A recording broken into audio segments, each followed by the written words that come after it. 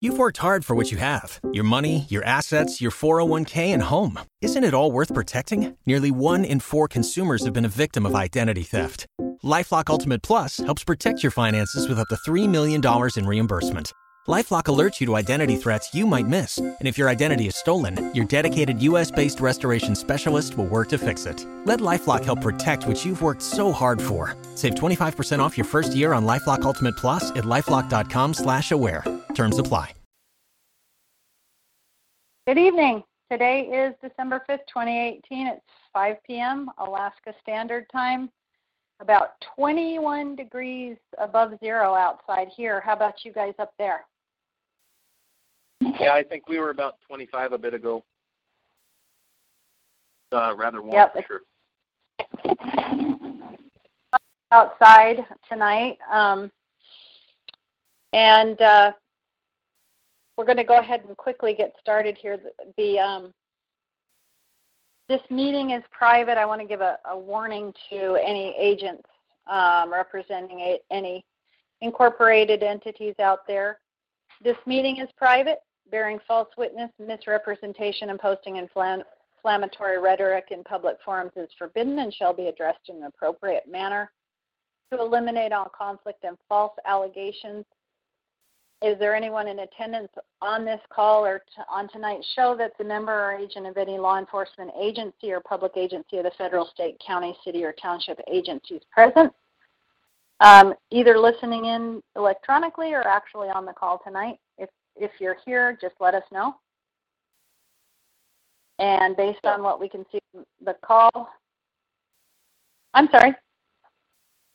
Go ahead. Yeah, Wendell's here. All right. Good to hear you, Wendell. And that was a no.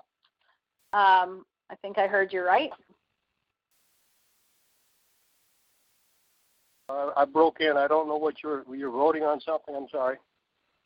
Oh, no, we were just saying if there's anybody that's a secret agent on our call, let us know.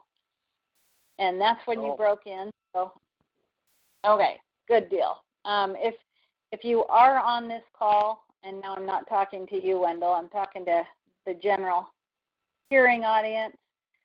If you are here by any means, electronic, listening device or otherwise, in order to gather information for any incorporated entity in order to subvert us, undermine, overthrow, or otherwise destroy our lawful, peaceable effort, will be pursued in your individual and personal capacity for crimes against humanity and for any harm, injury, or loss you cause to your fellow man on the private side.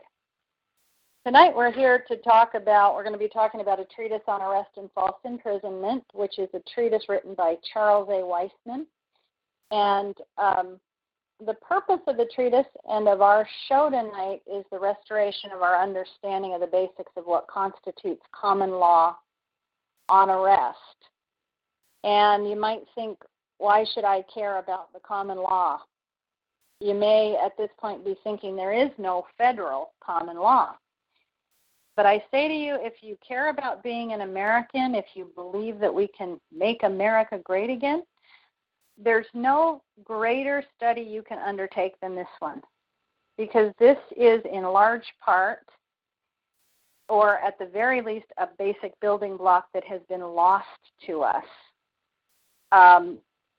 One very important way we've been deprived of freedom in this country, and if we expect to be ignorant and free, we expect what never was and what never will be. If you don't know your rights, you can't enforce them, you've lost them. Your ignorance of the law is no excuse. Your ignorance of the common law on arrest puts your freedom in grave peril. So get this treatise, and I've sent it out with the show promos for tonight. Take a few hours to understand it. It's going to take you 3 or 4 hours to study this 80 pages. And what we're going to do tonight is just cover some of the basics.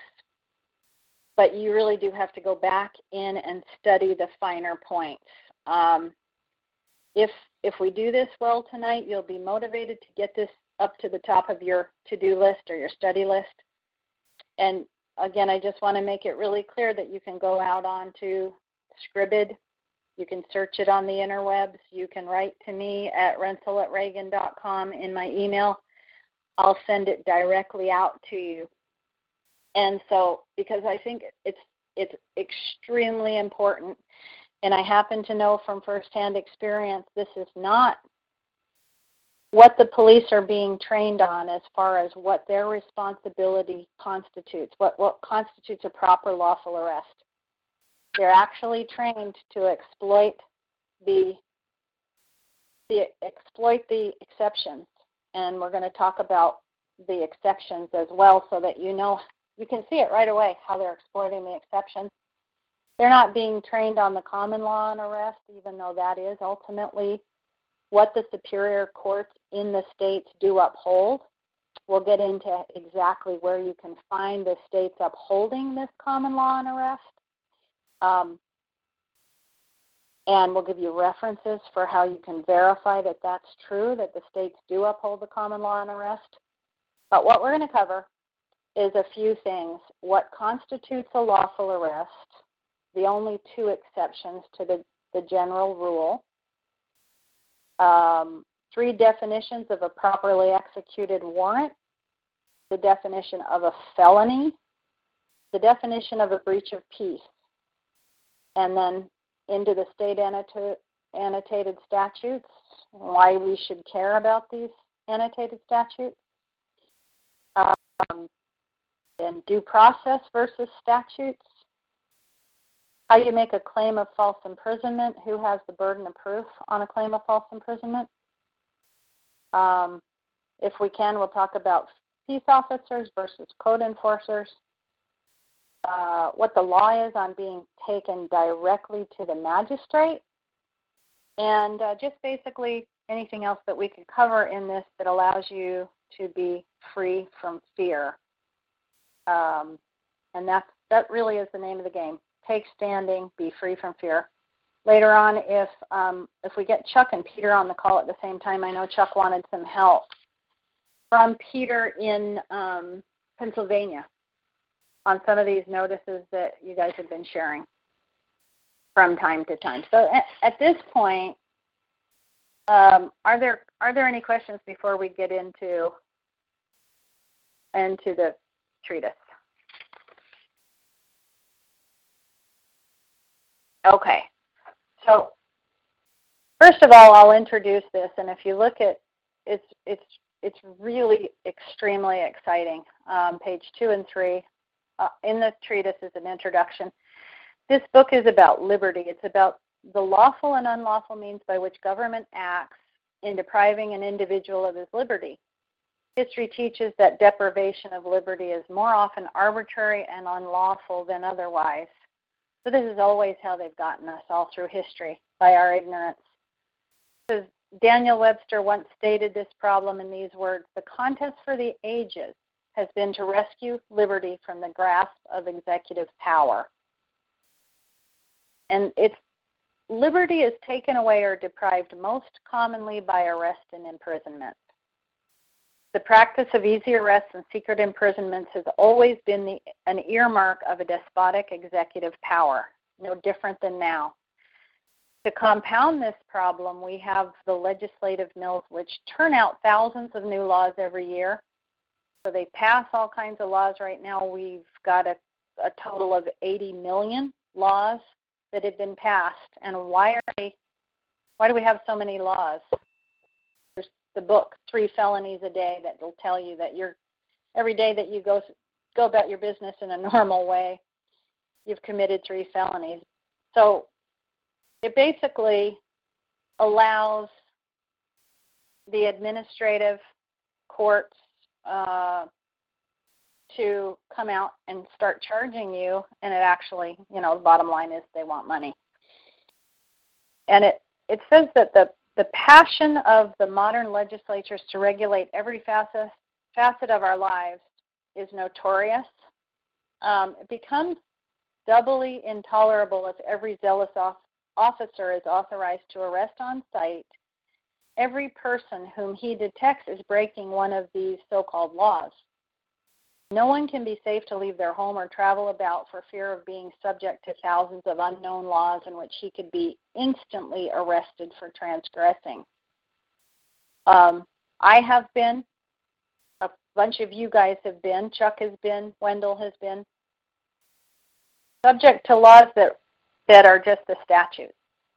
People no longer live their lives in a little village where they were born. They go from place to place through innumerable towns and villages, and the risk of being arrested on sight because one's conduct contravenes some regulation which the wisdom of the local salons deems necessary. It's appalling. To any thinking person, it would be impossible to know at what moment one might become amenable to arrest. The history of our ancestors over the centuries teaches that people cannot be free where the executive power can arbitrarily arrest or imprison citizens. So just to get right down to and as I read through this the first time, I never realized how jealous the law is of our liberty. I think we've been dumbed down to such a point that we don't even realize how important we are and how important it is that those in power cannot take us and lock us in a cage for nothing. So on this, please read page 3 because it's talking about how important it is that the powers that be not be have the license basically to forcefully deprive a man of freedom to go wherever he may. It's clearly a trespass. False imprisonment was indeed one of the first trespasses recognized by the common law. False imprisonment is a great offense due to the high regard the law has for liberty, and it gives you lots of references. Blackstone's commentaries. Every confinement of the person is an imprisonment, whether it be in a common prison or in a private house or in the stocks or even by forcibly detaining one in the public streets. So when the lights go on, you're imprisoned. So if you're forced to pull over in your car, the lights have come on, that's an imprisonment. So what we've got to know is, was it a lawful imprisonment or an unlawful imprisonment? And this goes into extreme detail. False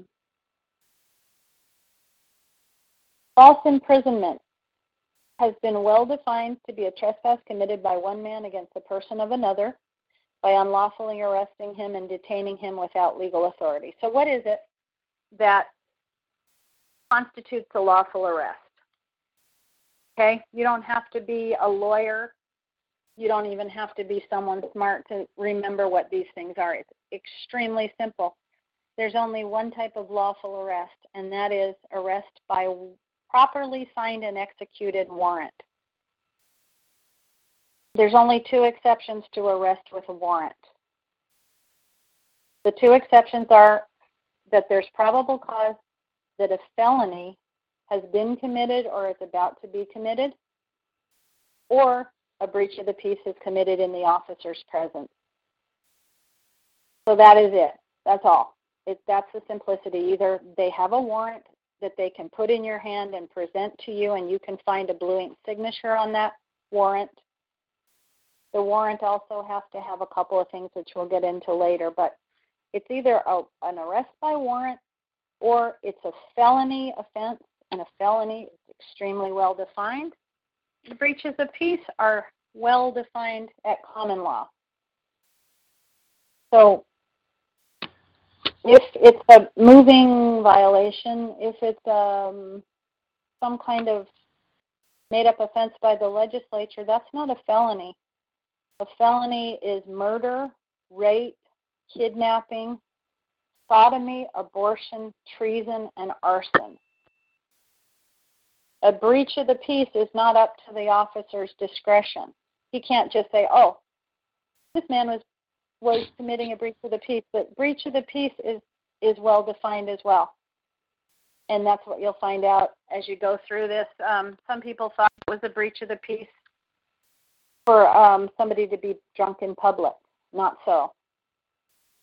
And at other times, people thought playing baseball on a Sunday was breach of the peace. Not so. So it's well settled law what constitutes a breach of the peace. And that's one of those distinctions that we've got to get down and get into when we start to look at what the law is on arrest. So, any questions at this point at all? Yeah. Hello, Maria. Oh, hey, John. Got any questions on the so far? I just got on there, and but correct me if you think my thinking is wrong here, but I think you're defining these things according to our definitions of those. And if you're not, if you're defining it through the de facto, then it may be a situation where the de facto defines things however in the hell they wish to at any given time. Yeah, no, I totally understand your sentiment on it, but we're going to answer through that. Have you got a copy of the document that we're going through, Treatise on Arrest and False Imprisonment? It was included in the promotion of tonight's show. What's that again? Treatise on what now? Yeah, it was an attachment on the promotion I sent you via email today or yesterday. Treatise on Arrest and False Imprisonment. We're going to get into. Okay, I don't want to distract you from what you're doing, but I will find it and bring it up. That's okay. Thank you very much. Yeah. Okay. All right. No problem. And one thing I want to make sure that we try to do at times here is we're covering the documents. We're covering what we've got as basically as references and as evidence that we're right about common law being enforceable. And so we're going to get into that idea that this is what's being this is what is enforced in Alaska, in fact, if you know where to find it and if you know how to deal with it. So first of all, we've got to know. One quick question. This document that you attached, do you consider that a common law document? I consider it a treatise, so that means it's got references that you can look up on the public record. So it's not just the guy's opinion. It's not an opinion piece. He's giving references right within the material. No, I understand that part, but I was just curious as to whether it is more uniquely a common law document or is it applicable also to the de facto? Okay, well, can I answer that as we go through? I'm going to get your question answered. Go. And what it is, and I'll give you another reference to find out if what I'm saying is true, and that is what is considered to be the common law. And if you go out and search for Richard Cornforth, and I've put it up on my YouTube channel. The YouTube channel is called Maria Rensel, and if you look under Decoding Roman Law, you'll find 3 videos in which it's Richard Cornforth talking about what is common law. And his definition is that it's the annotated statutes in the states. So what are the annotated statutes? And what those are, you can find them in the law library under annotated statutes.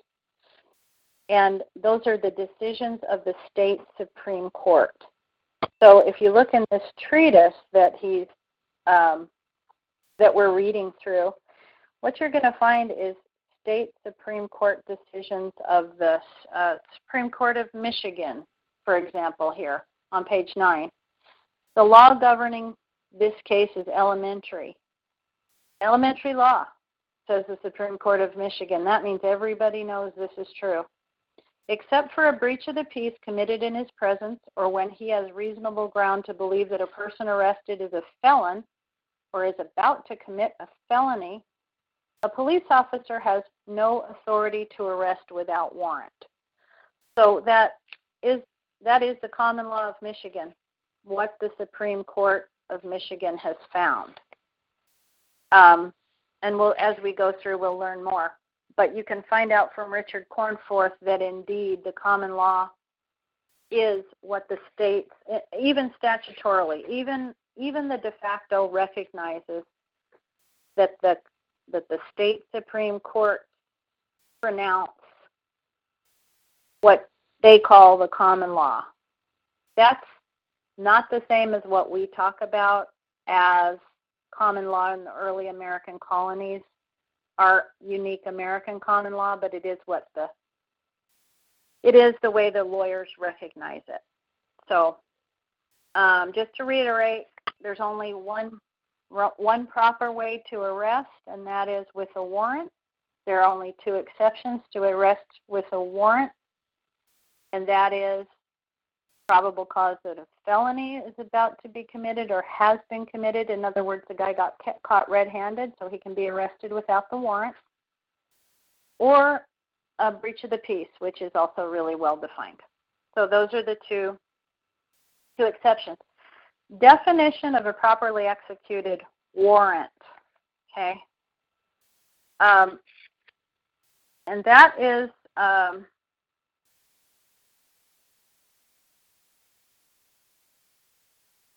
okay, we're moving past Chapter 3, Arrest Without Warrant. But I do want to point out something in Chapter 3 of this treatise, and that is just read the complaint by Charles A. Weisman against the defendant, who is the copper who arrested him. Just read right through that, and then especially read the Memorandum of Law on Arrest Without Warrant, because Charles A. Weisman was arrested by a copper in Minnesota under the guise of, okay, there's a statute in place.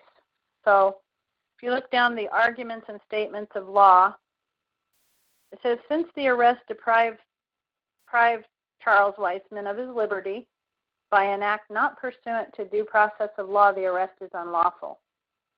Due process is not determined by the legislature.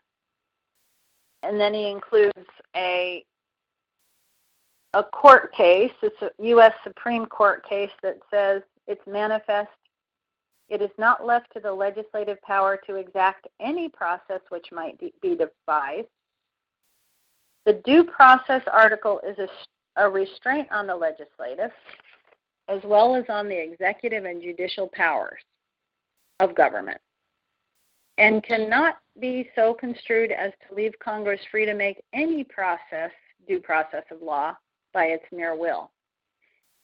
So if something is done outside of due process, there's no statute, there's no legislature or executive or judicial power that can abrogate due process of law. So having a properly signed warrant, having a warrant that is backed up by facts and not just feelings, having a warrant that the warrant has to have attached to it an affidavit sworn and by the witness that a crime has been committed. So there has to be a sworn affidavit backing up the warrant, the reason for the arrest. And there is supposed to be, my understanding is there's supposed to be a bond, a public performance bond with the warrant, so that if whoever's going out to arrest somebody causes some kind of a problem, they're insured against any harm that they might cause the public. And then the other thing that I haven't been able to find this yet, but there's supposed to be a return receipt. Once the warrant has been executed properly, it goes back to the clerk of the court, and lets the clerk of the court know that it's that warrant's been acted upon and somebody's been arrested. And so what's happening out there is that people are playing fast and loose with the process. All of this is part of due process. If we don't, this is what I'm so interested in, and that is restoring our knowledge of due process, because if we don't restore our knowledge of it, we're not going to be able to enforce it. So there are elements of this that we have to kind of drill down into to understand fully that what is the due process. So as far as the first thing is that we have to understand what's a lawful, what constitutes a lawful arrest, what the two exceptions are, what we can expect from the warrant, what the warrant should look like, that it has to be based on something also lawful, and that using the excuse that there's a statute in place that allows cops to do whatever they want is just an excuse. And so we've got to be able to call them out on that, because there is no legislative power that can deprive us of our due process. One of the things that you'll find out as you run through this, hold phone for, okay.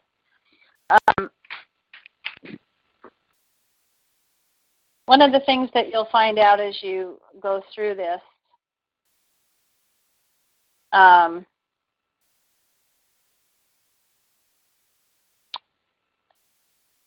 through the treatise is that one of the big things Charles Weisman is saying is that what has happened, I'm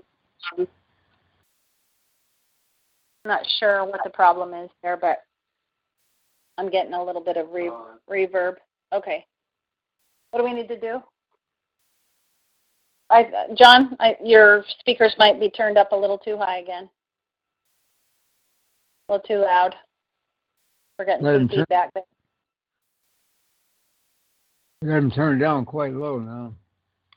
Okay. All right. Well, Bill's kind of regulating it on the chat room. So, okay. So anyway, one of the big problems that Charles Weisman is talking about in this treatise is the fact that not bringing up the proper arguments when you're arrested, you're placed under false arrest and imprisonment, or arrest and false imprisonment, is that we make a fatal error. And the fatal error, he says, is that we don't claim due process violations. So,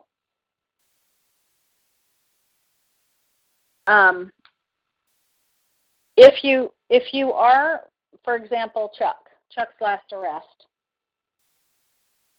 by these rules, there was no probable cause that a felony was about to be committed. There was some kind of a statute that the troopers were relying on to arrest him, and so by definition, it meets the definition of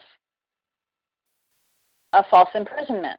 He was taken up off the street for doing something that the statute doesn't allow, which is to cover up his VIN number with a piece of paper. And so he was taken off and put in a cage. And so he's a victim of a false imprisonment, rather than being an actual criminal that they arrested because a felony was about to be committed. They placed him under a false arrest, and so he actually has a claim against the guys. The fact that they're bringing him they're pressing charges against him is an example. What you'll find out in this essay is called a malicious prosecution, and that has various elements that have to be met. But once a false imprisonment is made, and one of us people out here on the land makes a claim of false imprisonment, the burden of proof shifts. 7, 8, I think I'm hearing you. Are you, John? Yes? I think I'm hearing you mumble. Hearing me mumble? Yeah. I'm not mumbling. Are you reading? Yes. Okay. Okay. I could hear you reading aloud. It's coming over. And I didn't think that I was, but I'll be aware of that then, all right? Okay. All right. Thanks. So anyway, once the man who is been arrested makes a claim of false imprisonment, the burden of proof shifts to those officers. So that's one thing to kind of keep, to give you a heads up that if you are the victim of a false imprisonment, because the law now, the burden of proof is not on you to prove that you were falsely imprisoned. The burden of proof is on the state, because the law is such a jealous guardian of our liberty, is the way it's put in this essay, in this treatise. But you'll want to know where you can find that. You'll go to the state annotated statutes, and if you look at the state annotated statutes, I've done this recently in Alaska, gone up to the law library at UAF and looked at the decisions that have been made by the Supreme Court when somebody appeals this to the level of the Supreme Court. The annotated statutes or that case law goes right along with what I'm saying and what Charles Weisman is saying is the common law on arrest. It's well-settled law. The justices in the Supreme Court of Alaska know that it's well-settled law. So if somebody knows enough to take this to the level of the Supreme Court and really continue fighting it, they don't have any choice. So you look down the cases that have been decided in Alaska on this issue, and there's no question that our Alaska Supreme Court upholds this common law on arrest. And what it looks like to me is it's being upheld all across all of the states, except for the fact that you've got some kind of a contract with the state, and that is in the form of the driver's license. And what Charles Weisman says in this treatise, and what I believe is the truth, is that at the time when the statute came in to allow driver's license for all people driving their private automobiles, nobody stood up and fought it and said this is a denial of our due process of law. So because they didn't raise the issue properly, and they didn't say this is an unlawful statute, then it was a fatal error. And anybody who's basically dumb enough to take out a contract with the corporation that runs their state and says, I'll abide by your contract, they're going to be, they're going to be subject to arrest and false imprisonment as if by their consent and their knowledge. Because the statutes in all the states say that if you're in a contract with your state, and if you're in agreement to have a driver's license, then you agree that at any time that you must always keep your driver's license and your registration of your vehicle with you. It's got to be on you at all times, and at any time a peace officer or now a code enforcement officer may stop you and require you to show those. And it seems to me that what these guys have been acting on this whole time is that you have a contract with this corporation that runs your state, and so they can do what they want. They can stop you, and if you don't display those items for them, if you don't show your papers, they're going to be taking you off to jail. If they don't take you off to jail, you've agreed in that contract to accept service of process. So if the district attorney decides that he's going to charge you for something, then you've already said, okay, you can serve me at such and such an address. You're allowed to serve me. You can basically hunt me down and charge me. And so that's been the problem, is just our lack of knowledge in order to just keep this idea of due process. We've always had the remedy that we can fight against this with calling for due process in the court. We can still do that.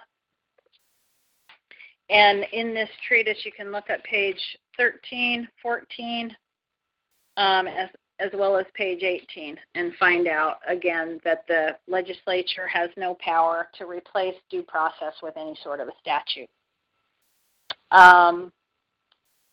The difference between a peace officer and a code enforcer is pretty obvious. The peace officer was empowered to arrest people that were breaching the peace, so he had the authority to take people off the street that were breaching the peace in order to restore peace.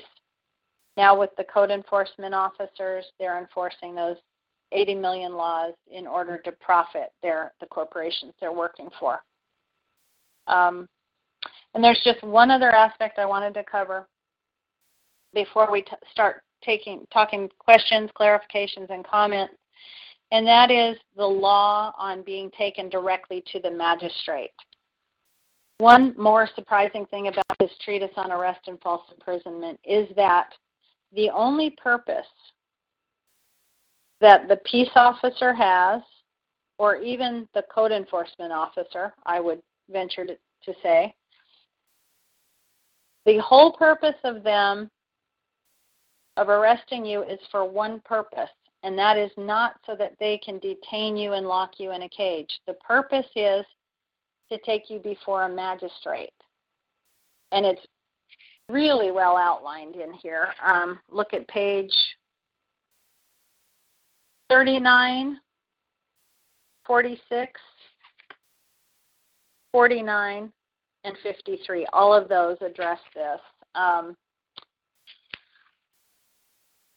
It talks about the Fourth Amendment's been badly violated in these arrests, but we find that the due process of law provision is virtually ignored when it comes to warrants.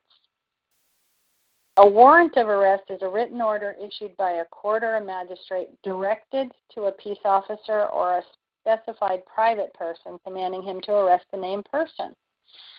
It's regarded as fundamental law that the warrant must be acquired and be in the actual possession of the one making the arrest, otherwise he's not protected by it. So the warrant is there to protect the peace officer making the arrest. The requirement of having the warrant for arrest in actual possession is a common law rule and thus part of the due process of law.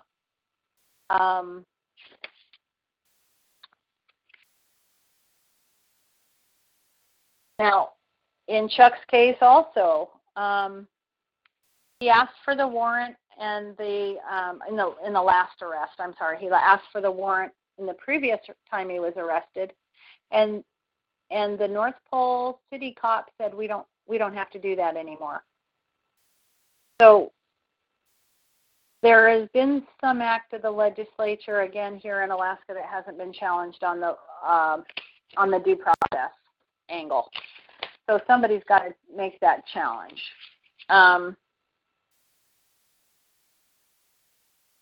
Okay, and this is more, actually 46 and 47 are more on, it's more about invalid and unlawful warrants. A warrant must have certain requisites in order to render it valuable and available as a defense. Many unlawful arrests have been made due to warrants failing to meet such requisites. Whenever a warrant is invalid on its face and where it is only a summons, the officer arresting the defendants will be liable in damages. A prima facie invalid warrant will be regarded as no warrant, and the officer making an arrest by a void or invalid warrant is not protected by it. If a warrant, order, or writ of possession shows lack of jurisdiction of the court, the officer is not protected in serving it. A warrant must show that the warrant on its face is legal, that the magistrate had jurisdiction of the subject matter. Both a proper subject matter jurisdiction and geographical jurisdiction are necessary for a valid warrant. Neither consent nor waiver can give jurisdiction. Such limitations were designed to make government follow certain established procedures and thus making things difficult in order to deprive a citizen of his liberty or property. A rubber-stamped warrant is invalid on its face as it is not signed by any judicial officer. The authorization for a warrant required not only judicial authority, but is to be done by one who is learned in the law to determine if probable cause exists to issue the warrant. So this is talking about rubber-stamped warrants that basically have been brought before a magistrate or justice of the peace. And it's a blatantly unlawful practice. It's been adopted for convenience sake, but of course convenience is the most common reason or excuse that government uses to transcend constitutional and common law limitations. Chapter 7 gets really, really tough. If an arrest is lawful, even if they've jumped through all the hoops correctly, a detention of the prisoner for an unreasonable time without taking him before a committing magistrate will constitute false imprisonment. They have to let you go. So this is bringing an arrested person before a magistrate. When I was arrested, I asked 4 times very, very specifically, so it got on the tape, to be taken to a magistrate. And just as what this treaty says, just for convenience, we don't do that anymore. You're going to be taken directly to jail. So there's more prima facie evidence this was a false arrest and imprisonment, and somebody in the state of Alaska should be held liable for this.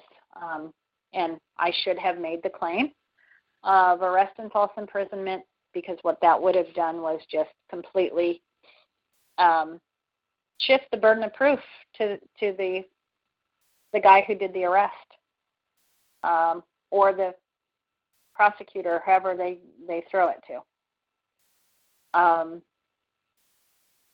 And this is just really, really strong. The duty of the officer, it is a fundamental rule of procedure well grounded in the common law that where an arrest is made, the alleged offender is to be taken before a magistrate to be dealt with according to law. This is not only to be done, but to be done without delay or without unnecessarily delay. Otherwise, the arresting party is liable for false imprisonment.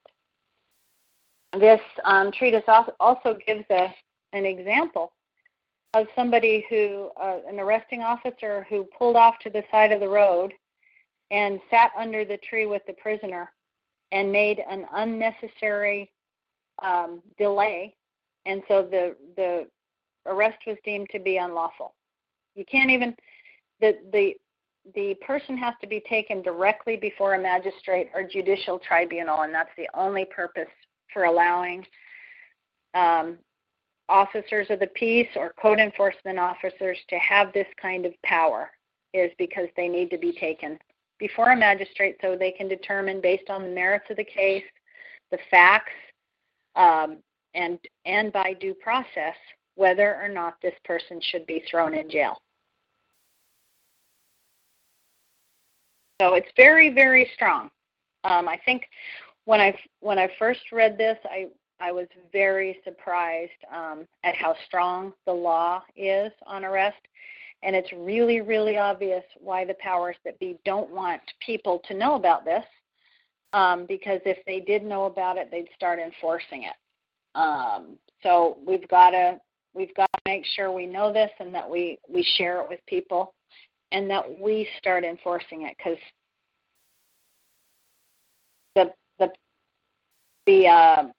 basically the only moral code by the actors of this corporation, these corporate governments, the only moral code is profit. The only thing they care about is profit. And, you know, we can get into a little bit more about how each court case is designed to help them administer a pile of money that's been that's been put somewhere in the name of your estate, which is your vessel in commerce. We can talk a little bit about how those proceedings are administrative procedures, how you, the man, are the beneficiary of the estate of the defendant, and how the defendant is the estate that's being administered in these constructive trusts that are being created when a court case happens. But just suffice it to say that the powers that be do not want us to understand the common law. They don't want us to understand due profit. They want us to keep making fallacious, bad arguments about right to travel, and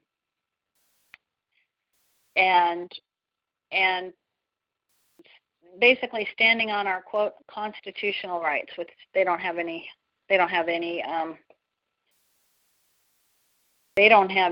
obligation to uphold as long as there's a contract, because of the type of jurisdiction that they're presuming us to be under. Anyway, the big message here is know your common law. Read this treatise. Get a copy of it, and start teaching people what they can do and who they are and how to deal with these code enforcement officers that are coming at them with a profit motive to get them involved in a contract that's devoid of due process. All right. What have we got? Questions and clarifications and things like that.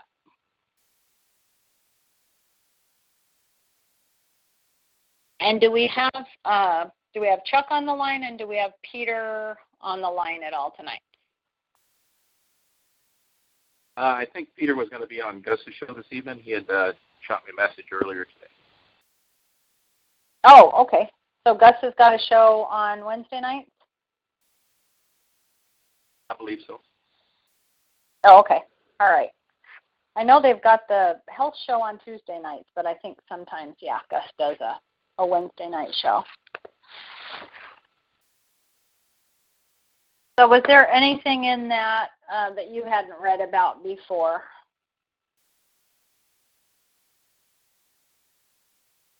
That was to you, Chris. Yeah, actually, this is the first time I've ever read the treatise. So.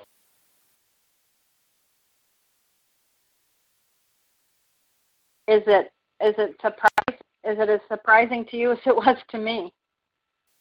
Pretty much. It really is. It's really surprising that this is not taught. Yeah. Yeah. Hard reading, absolutely. All right. Go ahead, sir. This absolutely should be required reading in any kind of law school situation or any kind of educational setting, for sure.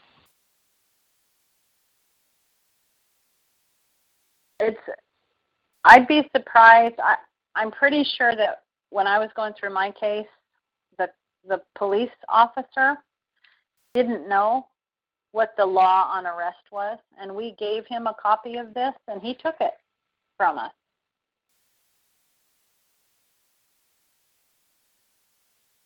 Did he ever get back with you? We haven't gotten back with him, and I wouldn't expect him to get back with us, but we haven't gotten back to him to find out what he knows, but it's pretty obvious that the cops are being trained by I think he told Bill this, that they get trained by the attorneys that are working for the city. And basically all they're doing is exploiting. They're exploiting the statutes, the gray areas. Well, that alone is disconcerting that they've got bar attorneys teaching the people that they interact with. That's a whole conflict of interest in those, firsthand. Yeah. Yep. Well, and This material is good enough to take to your city council, because who is it that's running the police shops? It's the cities. No matter who they are, I mean, even if the cities are franchises of a state that's a franchise of a federal corporation, still, the buck's got to stop somewhere locally. Oh, that's a good recommendation. Is everybody that has where the means to do, maybe print a couple of copies of this out, carry them down to your local police department, and ask to see the sergeant, or somewhere along the lines, or if you know somebody, hand a couple of copies through.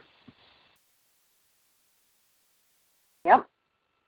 Or when when it's time for a meeting of the city council or of the borough assembly or whatever. I've done this. I did it in 2017. I put together a conversation about this that I could just read for 5 minutes in front of the city council. And I explained what the law on arrest and imprisonment is, the false arrest and imprisonment laws. I went through it. And I was called a sovereign citizen by Jerry Cleworth. He said something about my sovereign citizen beliefs. I was just appalled. He's supposed to be one of the good guys.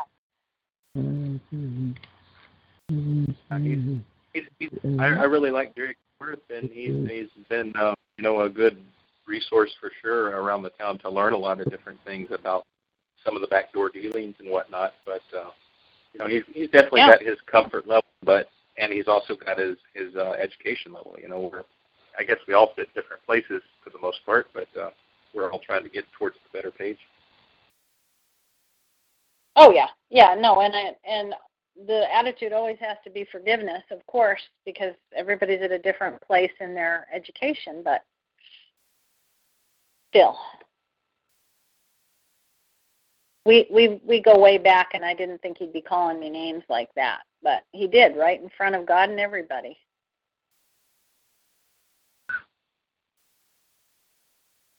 So I had to take him out. I had to come back 2 or 3 more times and talk about the evils of calling somebody a sovereign citizen, and I still don't think I've done a thorough job, but I think he got the message for sure. But the point is that this is all through here. It's like well-settled law. So what does it mean when you bring law to your public people, the public so-called government, and instead of appreciating the fact that you're being lawful, you're studying law, you know law, those kinds of things, instead of being forthright and upholding the law, they go after you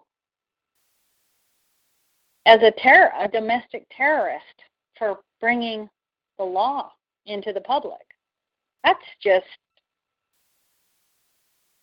just amazing. The thing is, you and Bill right there. You're one case. I'm another case. Wendell on the line. He's another case. I mean, we've just got a ton of chuck. I mean, we've got lots and lots and lots of cases of these things. Yeah. Yeah, it's not isolated, is what you're saying. No, they take it as a threat. It's a threat to the transition from common law to the takeover of the UCC system to overburden it and just kind of blot it out through ignorance. Well, and it's really profitable. And if I wanted to point out a couple of different things to people who might be downloading this show later, and that is there's a guy that tells you how to sue their ass off, and that's a website called We v Gov. He's got a talk show, and I looked him up, and I'm following that talk show, and I can't think of what the name of it is.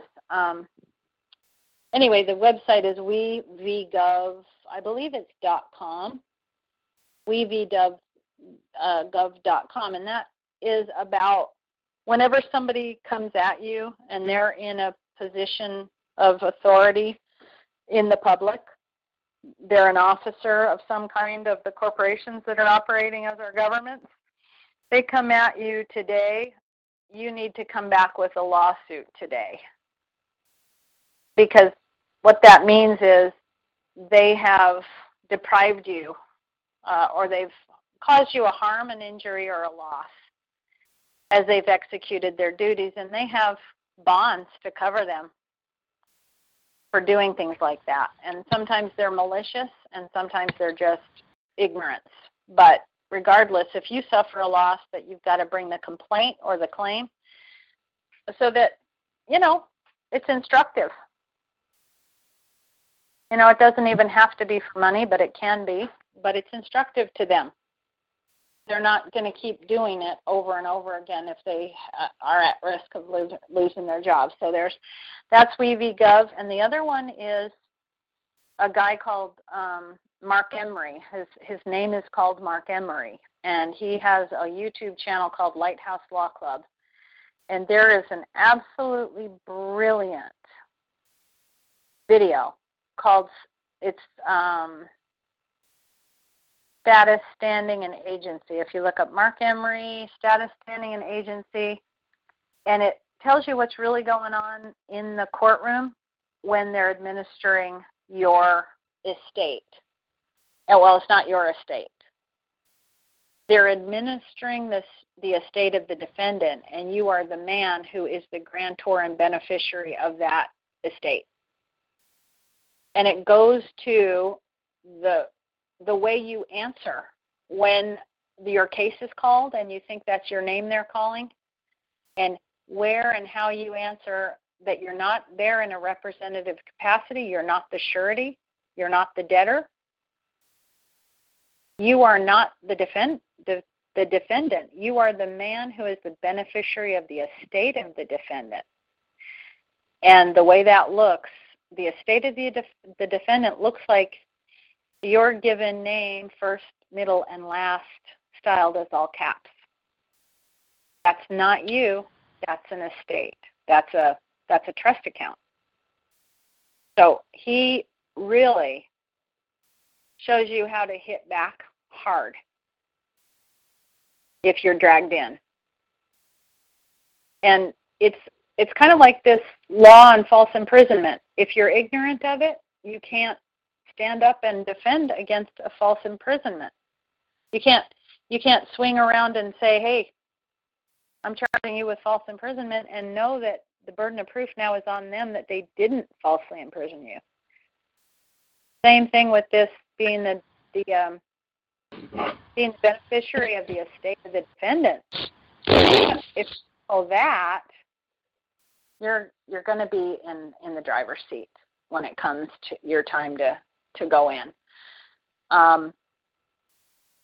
So anyway, look up Lighthouse Law Club and look up Status, Standing, and Agency, and look up WeVGov if you're involved in any of these things. And the other thing interesting too, notices liability, and you can talk a lot more about that, Chris, or at least a little bit about it.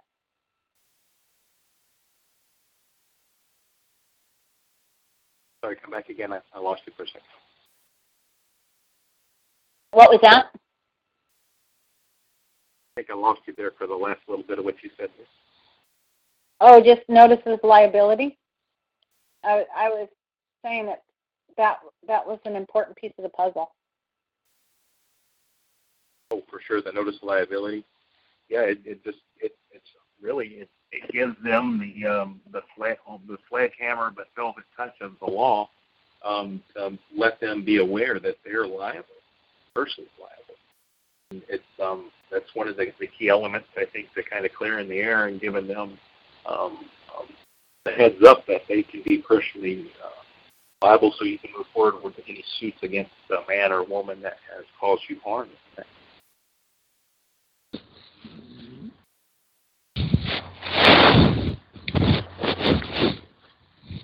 There's those that have not been on some of the prior show. There's a really great thing you can look up. It's called Empower Movement. As they're based out of Canada, but they've really been geared towards the 5G technologies of the smart meters and whatnot. And it's a little more in depth, I think, than a lot of notice liabilities really need to be. But they're trying to take a different perspective, kind of a bulletproof, legal, lawful perspective across the board, where operating in the common law, I don't think it really needs to be so complex. It really can be just a simple statement of who you're noticing and why, and maybe even giving them a little bit of their the law that they do not know, just like you were talking about, Ray. Giving them the heads up that they are beholden to this law. This is your law, not my law, but this is your law, and you're causing harm, and we're going to bring the hammer down on you. You don't leave us alone or stop causing harm, or continue acting in the way and the means that you have been. That's really kind of been hard a little bit too recently. Is I've been watching some of the videos with Drew that he's got first-handed from when he was down there at the DAPL pipeline protest there in North Dakota. And the way that these people, in fact, we're going to start posting some of these. A lot of these may never have been seen even online, but these will be videos of some of the interactions between these paid mercenary thugs that cover their badges and their names and all this and hide behind these shields and take direct action against our fellow brother and sisters, with fellow natives. And it's pretty disconcerting, the fact that these people know that they're acting against not only men and women, but on land, where there's treaties, and they just, corporations don't mind breaking treaties if it's in their interest, and especially whenever they get the backing. Like when Trump came in, it was just literally a week or two before they just crushed him. They knocked him out of all the camps and ran him out with total fear tactics. Not to mention the use of weapons that are considered weapons. What was it? Weapons of mass destruction or something along those lines for those radar units. Like you can't use them, and they can't use them under the Geneva because they're such extreme weapons. You're online now. Yeah, and it's okay to use them in our own country, though, on our own people. These people are using these weapons against our people. In fact, Fairbanks has two of them in our little town up here in Fairbanks, Alaska. They've got two of these radar type units to where they can turn on the people any given time, but these are considered weapons that cannot be used in the realm of war, even like what's been happening in the Middle East. But they're okay. What are these weapons called? What are they technically called? Do you have any idea? I can pull them up here, and it'll just take me a second. Yeah, I'd be interested to have some information on that, because it always makes me wonder if this has something to do with your condition and your status as a political status or a civil status. If you think about the phrase "in this state," it means in this condition, and that refers to your political status. If you are in the condition of subservient to all of the corporations and the corporate officers, you're low man on the totem pole, and you happen to be in that condition, some of the statutory language is in this state.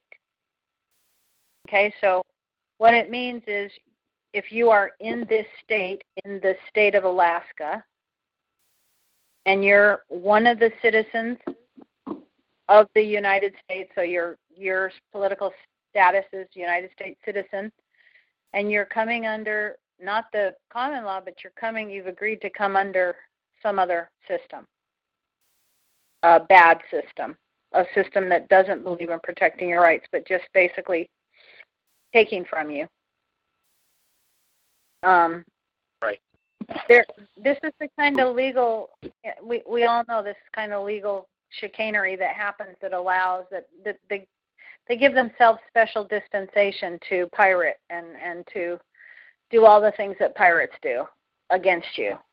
And so it may be the case. I mean, you and I noticed that in the reports coming out of California, they've got all the people of the state of California written as nom de guerre, which would be your war name, as if the people of California are enemies of whoever is running these wildfires against the peoples of California, the people.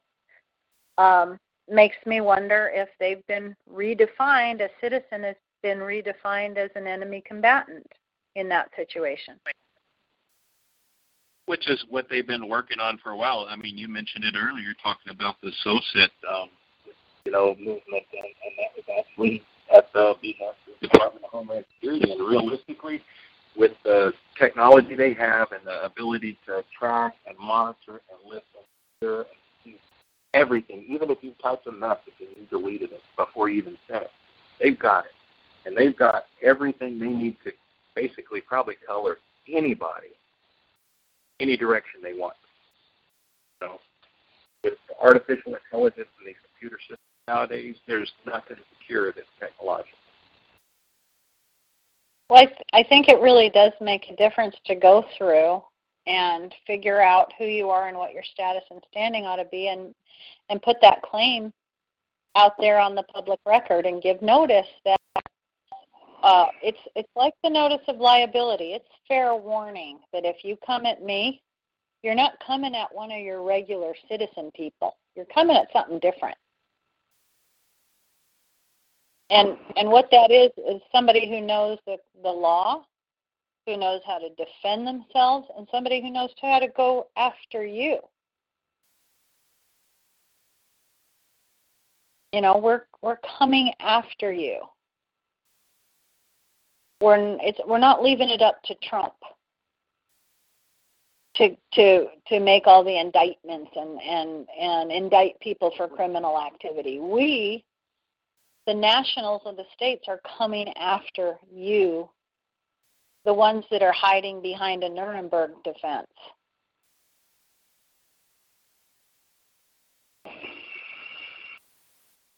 So the acoustic device is called an LRAD.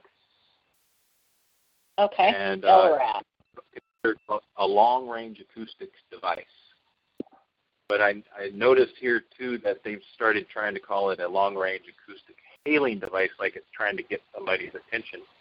Well, it's absolutely getting their attention because it can cause heart attacks. It can cause the body to sweat and break out into almost hives by the frequencies it emits. It's probably think of it as like a long-range reach out and touch somebody with electricity kind of thing, with frequencies.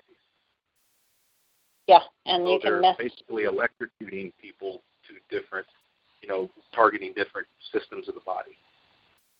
Mm-hmm. But this is okay to use in America, in the republics. Our republic states, we are allowing corporations to get away with using this. Oh, this is my question. Can you really use it in the republics, or can you only use it in the democracy?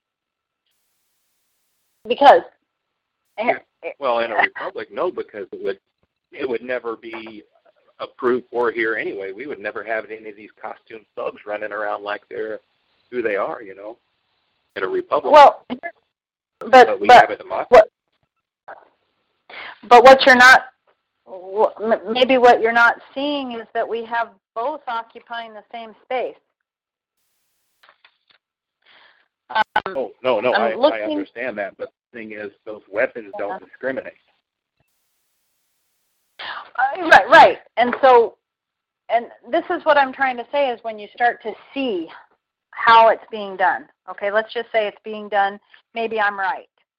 It's being done because people are U.S. citizens, and they're presuming everybody inside the borders of Alaska are U.S. citizens. Okay? Oh, correct. So here's an interesting case that our friend at our common law group says this has no bearing on anything, Maria, but just listen to this. Just listen to the logic of this. It's regarding to National Mutual Insurance Company of D.C. versus Tidewater, Virginia, I believe, the township. It says Congress has exclusive legislative, it's the upshot of a U.S., probably a landmark case. I can't tell you for sure. Congress has exclusive legislative jurisdiction over citizens of Washington District of Columbia, and through their plenary power nationally, covers those citizens even when in one of the several states, as though the district expands for the purpose of regulating its citizens wherever they go through the state or union. So, you give Washington District of Columbia your oath of fealty by saying, yeah, I'll be one of your citizens. Anywhere you go, anywhere in the world, the District of Columbia expands for the purpose of regulating you. Now, what you've done is you have allowed those crooks in D.C., the swamp creatures, basically to follow you anywhere you go. Doesn't matter if the states are republics. It's like slime. It attaches to you and it doesn't let go. You're right, and that's kind of part with, I heard something just with one of these political talking heads recently where they made it a point to say, well, so, and it may have, I don't know who it was, they said something along the lines of, so you mean an American citizen's rights are followed with them wherever they are on the globe. Yeah. And I think it was towards the whole terrorism thing, right? So basically, if you're involved over there, you should still have your rights as a citizen upheld wherever you are. So that means they can execute you pretty much anywhere if you can take that. Well, and when you're talking about citizenship, a citizen and a person and rights in the same sentence, you're not talking about rights. You're talking about privileges and immunities. That's the way the Constitution has been redefined for citizens. You have certain privileges and immunities. You don't have any rights.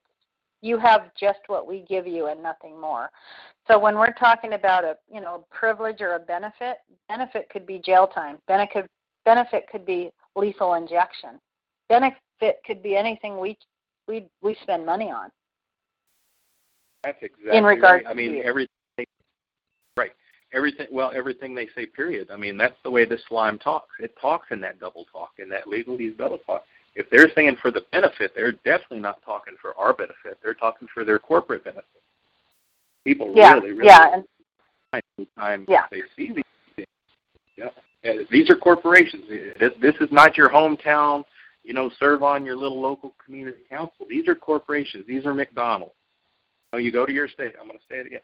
That's your Sam's Club or your Walmart or Marshall Law, Walmart, whatever the hell it is. Oh, I learned a new fact. Did you know that Sam Walken built camps in Nazi Germany? Interesting. No. Fact, before he became Walmart. Okay. State helm. Huh. Where they keep the kids at it from the borders right now in the Walmart. Oh, really? Huh. Down south with all this immigration thing. What was the big thing? Even one of their congressmen that tried to get over and get access into one of these law-marked detention centers for the children where they're being separated from whoever it was that was dragging them across the border. Law marks. Wow. Right in front of us. I mean, right in front of us. Yeah. Yeah, those who have eyes to see will see it. Well, and that's why we bother. There are people that will see. There are people that will take it up. They'll take the ball and run with it. God knows who it's going to be and what they're going to do, and just, but, be peaceable, be lawful, be loving, understand where common law is coming from, what motivation it's coming from. It's really to restore our freedom is the motivation we're coming from. Absolutely. So to the degree we talk about corrupt officials and state actors and things like that, it's not out of hatred in our hearts. It's out of the objective to be the church, to be lawful, to carry out, to stand up for common law, which is the only one that makes any sense. Right. I mean, and I think we can express this if we can just be in front of enough people and just to understand, okay, here's a one-page form, and this has got, say, 10 maxims on here, right? Say 10 maxims of the law. Okay, Can you agree to this? Or would you rather have this 10 million statutes and codes that you could not ever read in your entire lifetime, and they're adding 10,000 or more a year? Do you want to go by this? Do you want to go by this? Well, yeah. I mean, how is it possible to expect anybody to behave lawfully if it's impossible to understand what they're expected to do? It's pretty simple. If you're going to be expected to carry out, basically expected to live on the right side of the law, don't you have to have a pretty good idea of what the right side of the law is?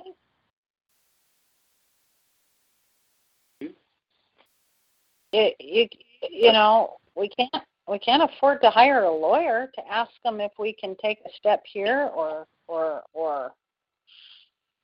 every time we need to know what to do, we can't go running around hiring lawyers. I wouldn't want to anyway, but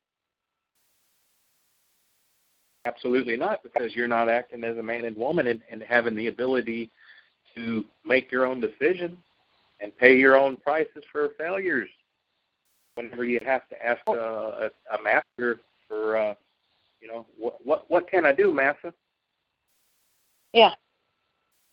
Well, you can't even pump your own gas if you live in New Jersey. Or Oregon. I know Oregon. Or Oregon. I mean, my gosh. Anyway, yeah.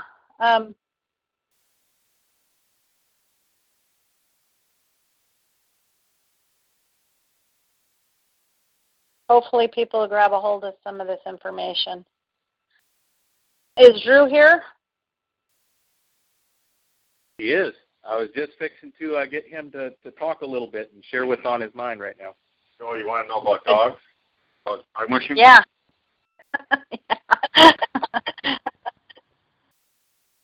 Yep. Well, start looking Whatever for food.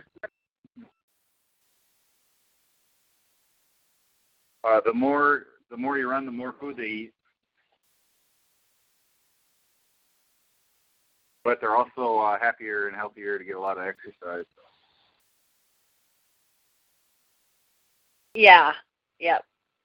They got to get out there. Hey, how did you ever get started with that? Were you up here already, or what? What got you started? It was about 20 years ago, and I was snow machining out by Cantwell, and I lost my coffee cup, and a dog musher found it, and I ended up talking to him, and then I followed him to Fairbanks here. So that was, I don't know if you know John Hogberg, but that was a while ago. What's his name?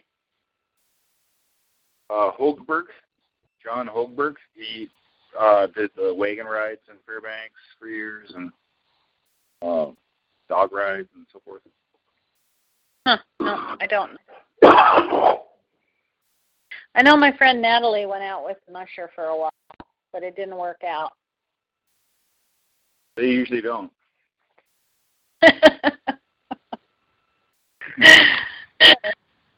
If you have to pay attention to 20 dogs, it's hard for the other person. It's not getting any attention. So.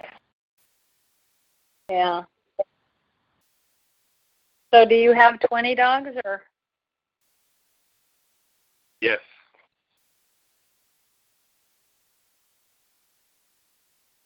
So how long have you followed that guy into Fairbanks? Had you been to Fairbanks before?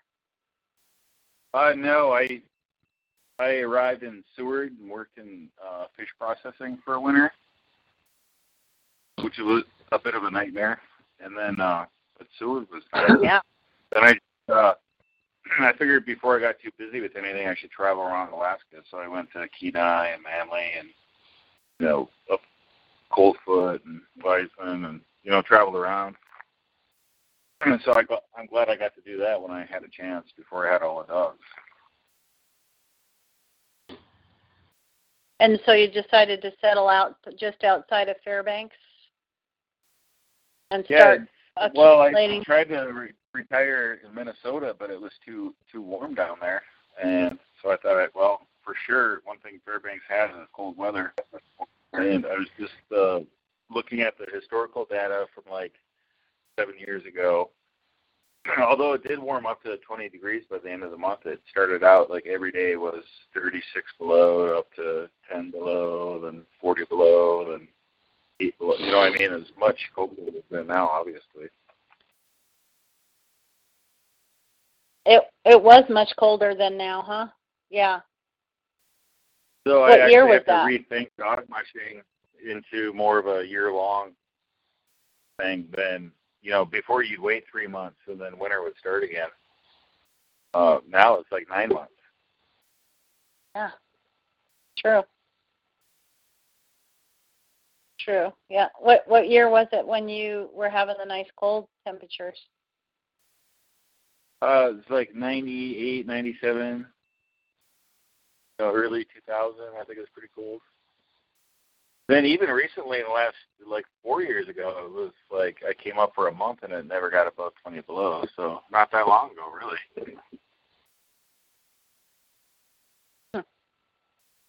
Yeah, just we don't have cold winters every year now. Right. I've been here since 04. Bill's been here since 01, but we don't have. It seems like every year it's less and less of a full solid couple weeks of below. It used to be down at least 2 solid weeks of 40 below or more. Right. Throughout the winter. So I guess, as a musher, that sort of begs the question, then, okay, if not in Fairbanks, where do you go? Because you go north of here, it's warmer, up by the water. It's supposed to be the cold spot. Fairbanks is supposed to be the coldest spot? Is that what you're saying? That's what I always thought. Oh, okay. Well, it seems that I think the only place I saw staying cold was Greenland, and maybe even north of Sweden and Norway, it was about 50 degrees in water up there right now. Yeah. So are we in a period of warming? I couldn't say that for sure. It could be like they did that test, right? With when you put like warm water in the fridge and cold water in the fridge, and the warm water froze quicker. It kicked the compressor on earlier, so maybe that's happening. I'm guessing it's going to get really cold, is what I'm saying. Oh, So, what are your dog's names? Is it like on Dasher, on Dancer, on Prancer, on Vixen, and that kind of thing? That's right. There's teams for each litter. So this year I had on Thanksgiving Day I actually had a litter of puppies. There was 4 of them. Beautiful, like a little white one looks like a polar bear, and one looks like a little racing dog, or with a model like a pie face, or I don't know how you describe it, but a lot of colors and highlights. And so, of course, they have names. Like, you can already guess what their names are, being born on Thanksgiving. Pocahontas? No. No, they're not Democrats. Okay.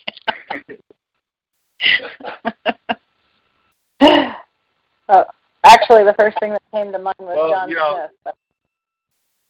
like mashed potatoes, gravy, green bean casserole. Pumpkin pie.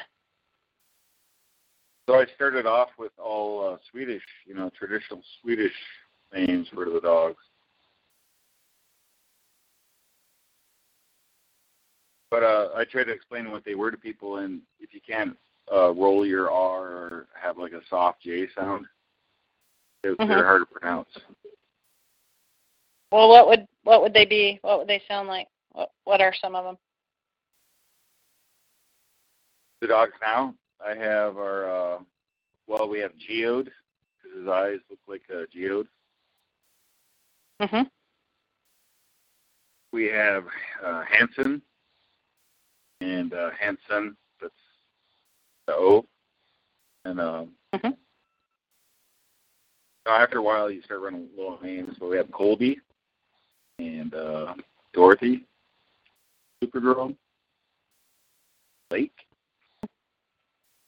BC, Little Hansen, Hans, and Shara. And that's an example of one of the leftover Swedish names. Which one is? Shara. It's spelled with a K, A with 2 dots over it, R and an A. Shara? It means, Shara means dear one. You might sign a letter like Dear Sweetheart or something like Shara Hanukkah. Huh, cool. Neat, yeah. And so, do you run the dogs competitively? I would say so. It's a competition just to flip them all up and go a few miles up in the woods. But yes, I think I have a lot of talent in my team, or mostly a younger team. So I'll definitely be getting some races this winter. So who do people contact? How do they contact you if they want to go out? And do you take people for rides? You bet. You can go to mushalaska.com. Mushalaska.com. Correct. Cool. And know that, when you go for a dog sled ride, you can be happy to know that you're actually supporting a online radio program at the same time. Yeah. Actually, it's not a big, we're not running buses through. It's we get a chance to meet people and talk about their lives and more than just a tour, to hang out for a while, see everything that happens. Well, and it's beautiful out. I mean, it's the surroundings of Fairbanks is just really pretty to be in. Always it's easy to remember to be grateful when you're out there.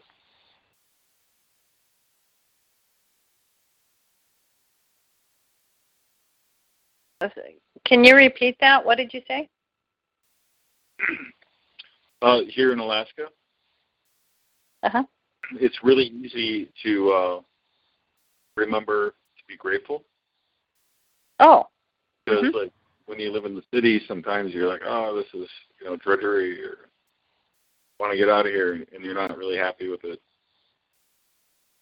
So you're not really thankful for the things you might have at that time because other things are bothering you. Mm-hmm. So that's one thing I find about Alaska in general is you don't have to go far to go, that's really nice, or really, that feels good, or I'm happy to be here right now. It's kind of interesting because when I first came up here to Alaska, I had never experienced such cold. And it made me think about different kinds of considerations I've never had to make in my life. And I was almost 40 when I moved up here. And these were things like, better pack up a bunch of clothes in the back of the car and things that you might need if you get stuck. Because if you do get stuck somewhere, there may not be too many other cars going by that could help you, and you may end up having to rely on everything you've got in your car to survive for however long. And so, honestly, I had never thought about my own survival, as much as I do while I'm here. I still think about it all the time. How am I going to survive? And what that did for me was basically put me more in touch with reality than I had ever been in touch with it living in a pretty warm, nice, sunny climates of, I'd been in Utah, we'd lived in Italy and Turkey and Germany, and Germany's pretty cold, but lived all over the world in relatively mild climates. There weren't, wild animals, many animals that could really, that were really pervasive in the places where I lived. So there wasn't a whole lot of thought about survival. But here, we're really in touch with our need to take care of ourselves. And I think that's, it kind of goes hand in hand with that grateful attitude too, because you're thinking about it, and you are doing it. You're surviving, you're living. You're grateful for every day that you're still able to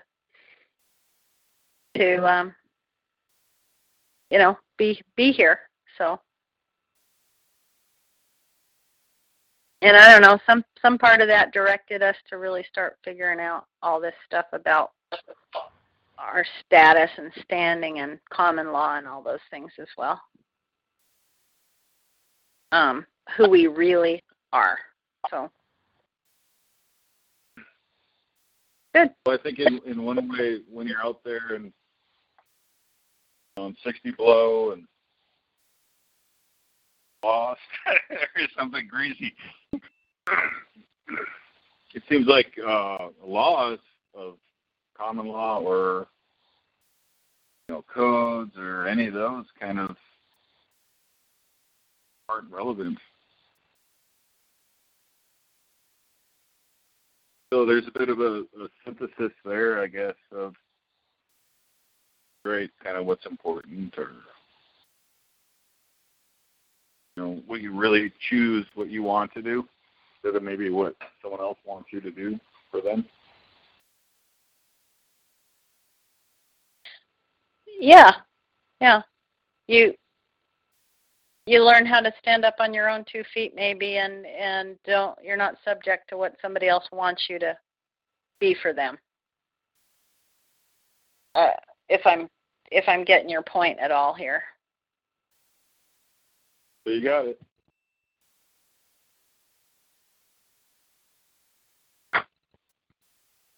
Chris mentioned earlier there are videos now on Free the People website regarding there's actually graphic content of people being burned in California, and then rather violent.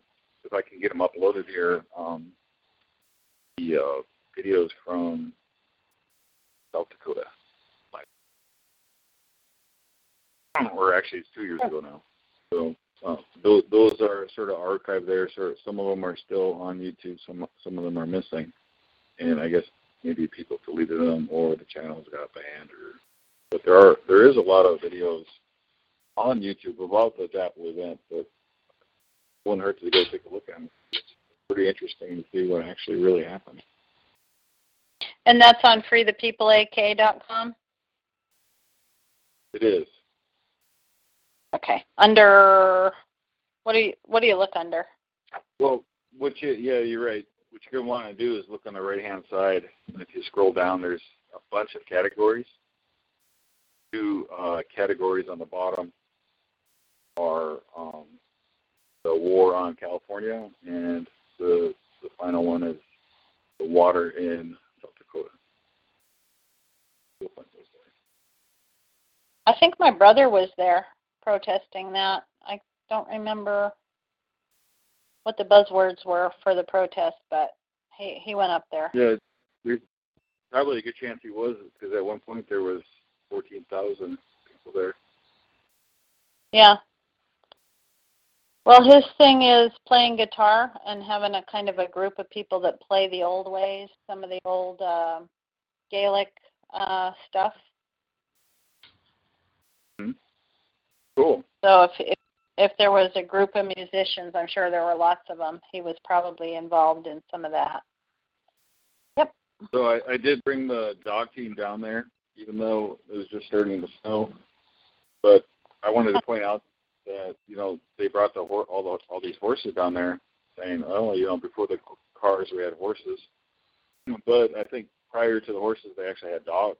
So we're, people living here on the land were running dogs 30 years ago.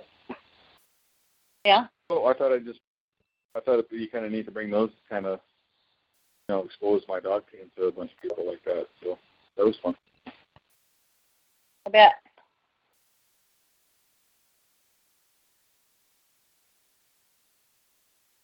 Yeah, and that was basically they were protesting a corporate takeover of land. Well, right, the danger of oil contaminating their water supply where they lived, and also the fact that they originally drew the route one way and then decided, let's just put it through the reservation line instead. And then at the last minute, moved everything through there.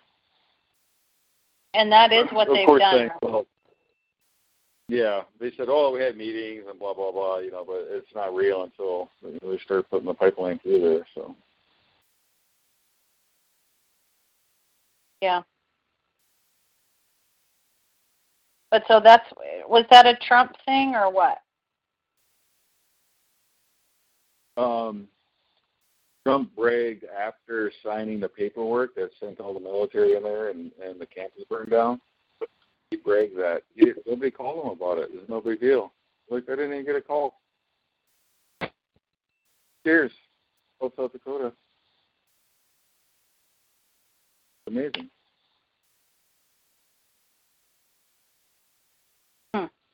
And I think it is essentially just a training ground. I think the previous demonstrations kind of gave them a pass, kind of see what you can come up with.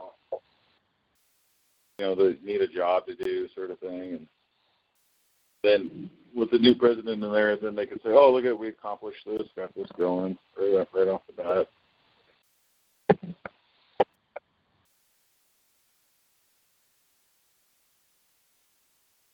Oh, just bragging rights, you mean?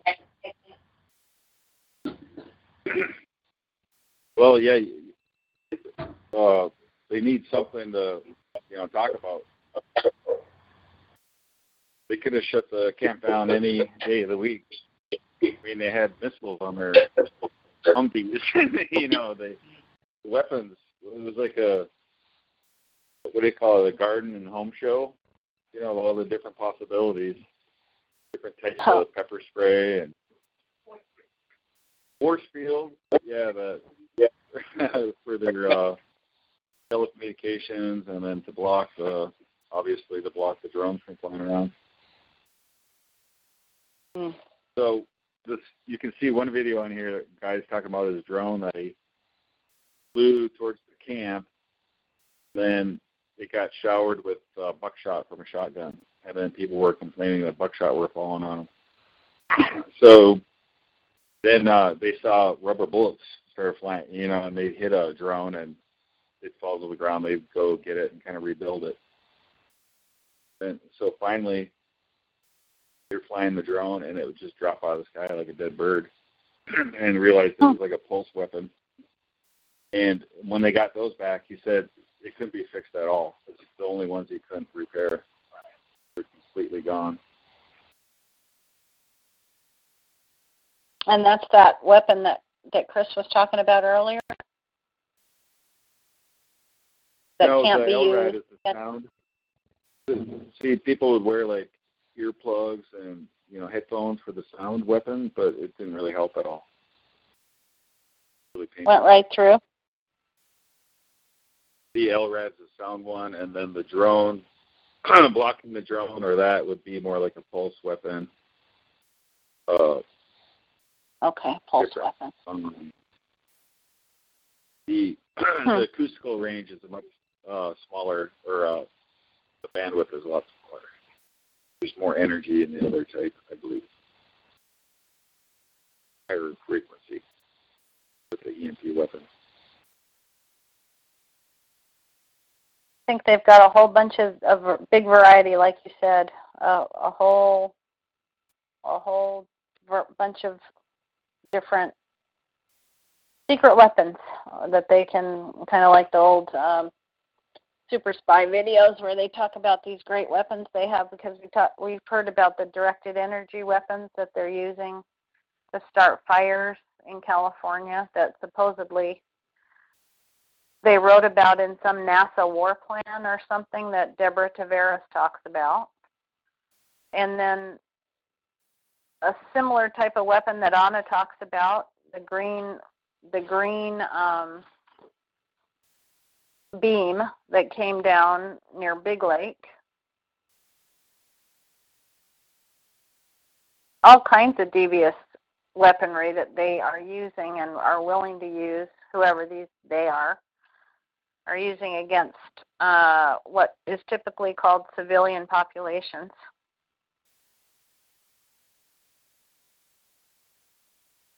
So, and I think, isn't it an amazing and incredible thing that everyone doesn't just grab each other's arms and surround the city or whatever needs to be done, to get that story out, to make changes so it doesn't happen anymore.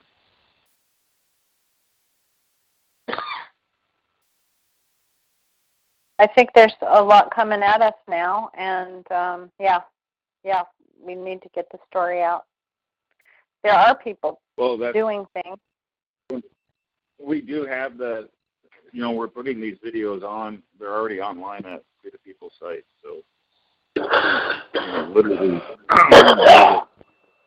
and it could be all made up. But if this video is actual video, it's pretty horrific. Yeah, there's a lot of, at least several people that have been on YouTube for quite a while or have been reporting somewhere on the internet on their own servers and their own site. StopTheCrime.net has been a really good one. And they said that these reports that they had years ago predicted this, the fires in California. I'm hearing some coughing back there. I don't know who that is, but if you could mute out. Anyway, and then the guy that's doing A Plain Truth, doing some pretty good reporting from California. And there are several others. Is it the Fullerton report? Is that? Have you gotten any information from him? Those are all similar things that we were looking at. I'm going to hand you back to Chris. So thanks for talking about dogs. That's pretty fun. All right. Thanks, Drew. Yeah, there was one more that's from up here in Alaska that's been posting some updates, and some of it's been geared towards definitely local Alaska stuff, but with the major play and intake. And her name is Cindy Gray. Yeah. Mm-hmm. And she was the one that I saw that had reported on this swelling after the earthquake here. I guess a few days ago, there was another upwelling out in the Aleutians there that was making some 40 and 50-foot waves. It was a total wave anomaly that was pushing these things. It was really weird. And they were starting to come toward heading in where they would have came inland at Anchorage area. And I think even Anna had touched, after she had found out about it, Anna Monright had wrote a little piece and spoke about it. These are the same things that happened in Spain just a couple of weeks ago, where they caught some 40-foot waves from a wave anomaly like this.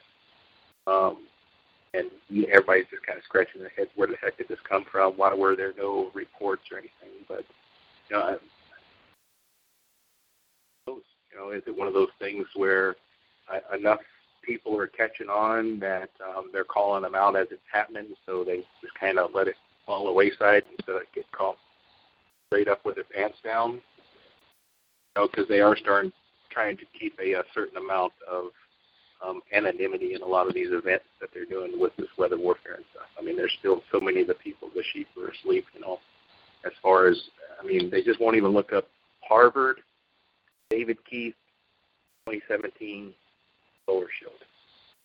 If people even have question anymore about chemtrails and geoengineering, which is the sterile version of chemtrails, that's the one they want you to use. They actually just had a report come out on CBS about a week or so ago as well, talking about chemtrails and geoengineering, and geoengineering specifically, because that's the term they want. And they said, but it's about 15 years from them doing this geoengineering, which is absolutely false, as it's been going for at least 15 years, probably closer to 30. Even much longer than that, if you want to talk about cloud seeding it. Almost as soon as they started flying planes, they started cloud seeding for a long time.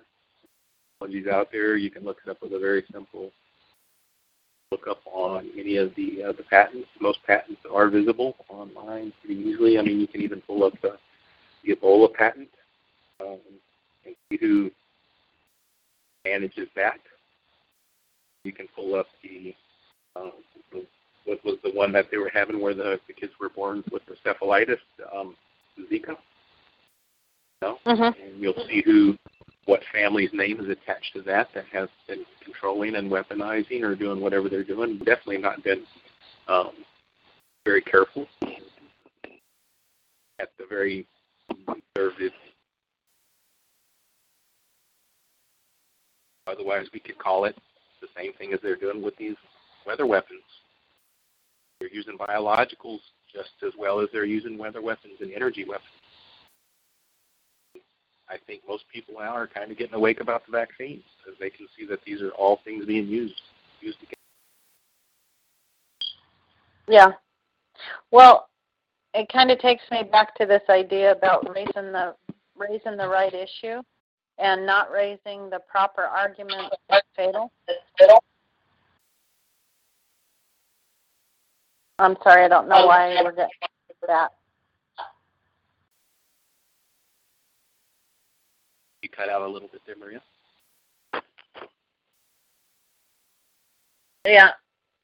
I don't know why I was getting an echo back on that one, but it kind of brings you back to that idea that if you don't raise the proper argument, that it's a fatal mistake. And instead of just being legally fatal, now these things are actually fatal. Really? So I've been thinking a lot. I'm sorry, go ahead. Oh, I was just going to make one word, and everybody's probably heard this term, death by association, and what that really may mean, because we know these people that are the supposed governments that are service corporations are actually ran as association. So death by association is absolutely what's happening.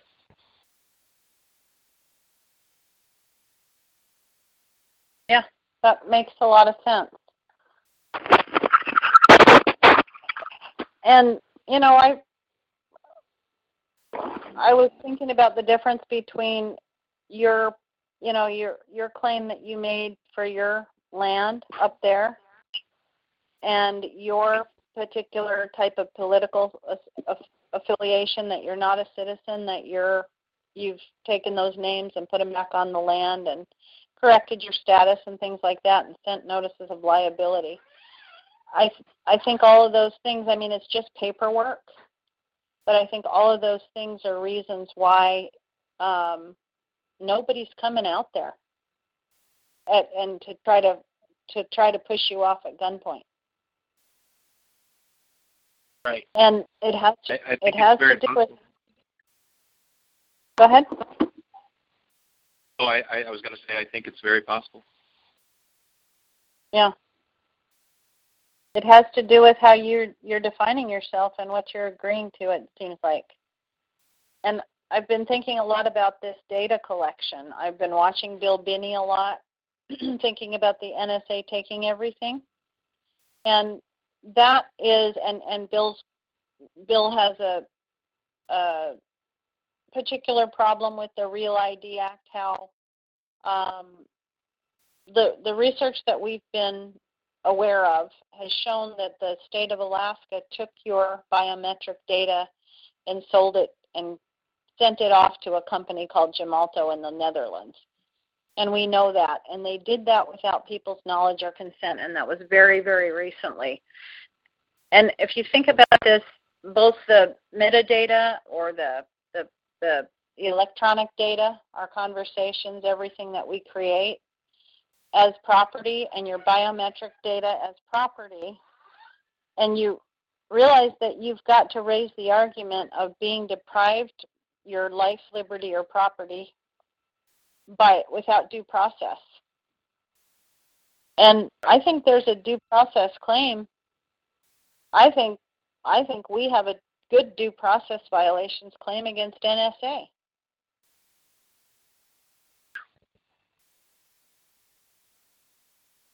Every single one of us. You can just list. Yeah, well, at least we know NSA built Bluffdale in Bill's home state. Well, sort of his home state, the state he was born on. In Utah, they put that big facility to take everything. And then we've got a real credible source of the information, Bill Binney, who created the program FinThread just to take what they needed in order to stop terrorism. But under the guise of stopping terrorism, they flipped that on its head and decided to take everything. Well, that means every single one of us was deprived of property without due process. And if we know this and we don't put in a claim and just let it go, there's no pain for them. They don't lose anything. There's I was listening to Able Danger a little bit, and they've had a little bit of change up. David Hawkins is doing a few things out on his own. Uh-huh. But Phil McConnell now has a gentleman by the name of Gobsmack, is what he goes by, Gordon, and he's I think he's in the UK.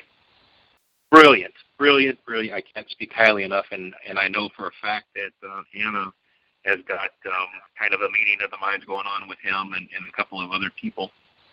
They had actually mentioned it on their show from yesterday.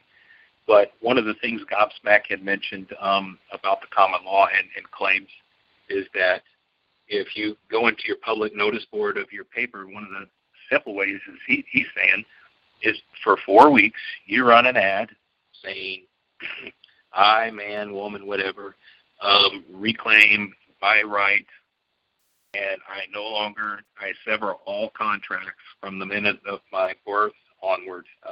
Not necessarily in that language, but you get the gist. It needs to run for 4 weeks. And that right there should give you all the political dissemination or separation that we should have to claim. And, we've kind of been talking about that too, is, we got that classified section we're trying to get up here for public notices on the website. And, we would be proud to try to list that for people. Anybody that would like to use that service, maybe a little donation to help us keep the paper going and keep this going would be wonderful, because 4 weeks, I know a normal rate here, it would probably cost a couple of $1,000s to run a public notice for 4 weeks. Most people can't afford that. It's a big problem. They charged us about $250 each time, I think, when we did ours. But I would love to offer that for anybody that may listen to this or anybody they may share it with. We will be honored to publish that on our website for you.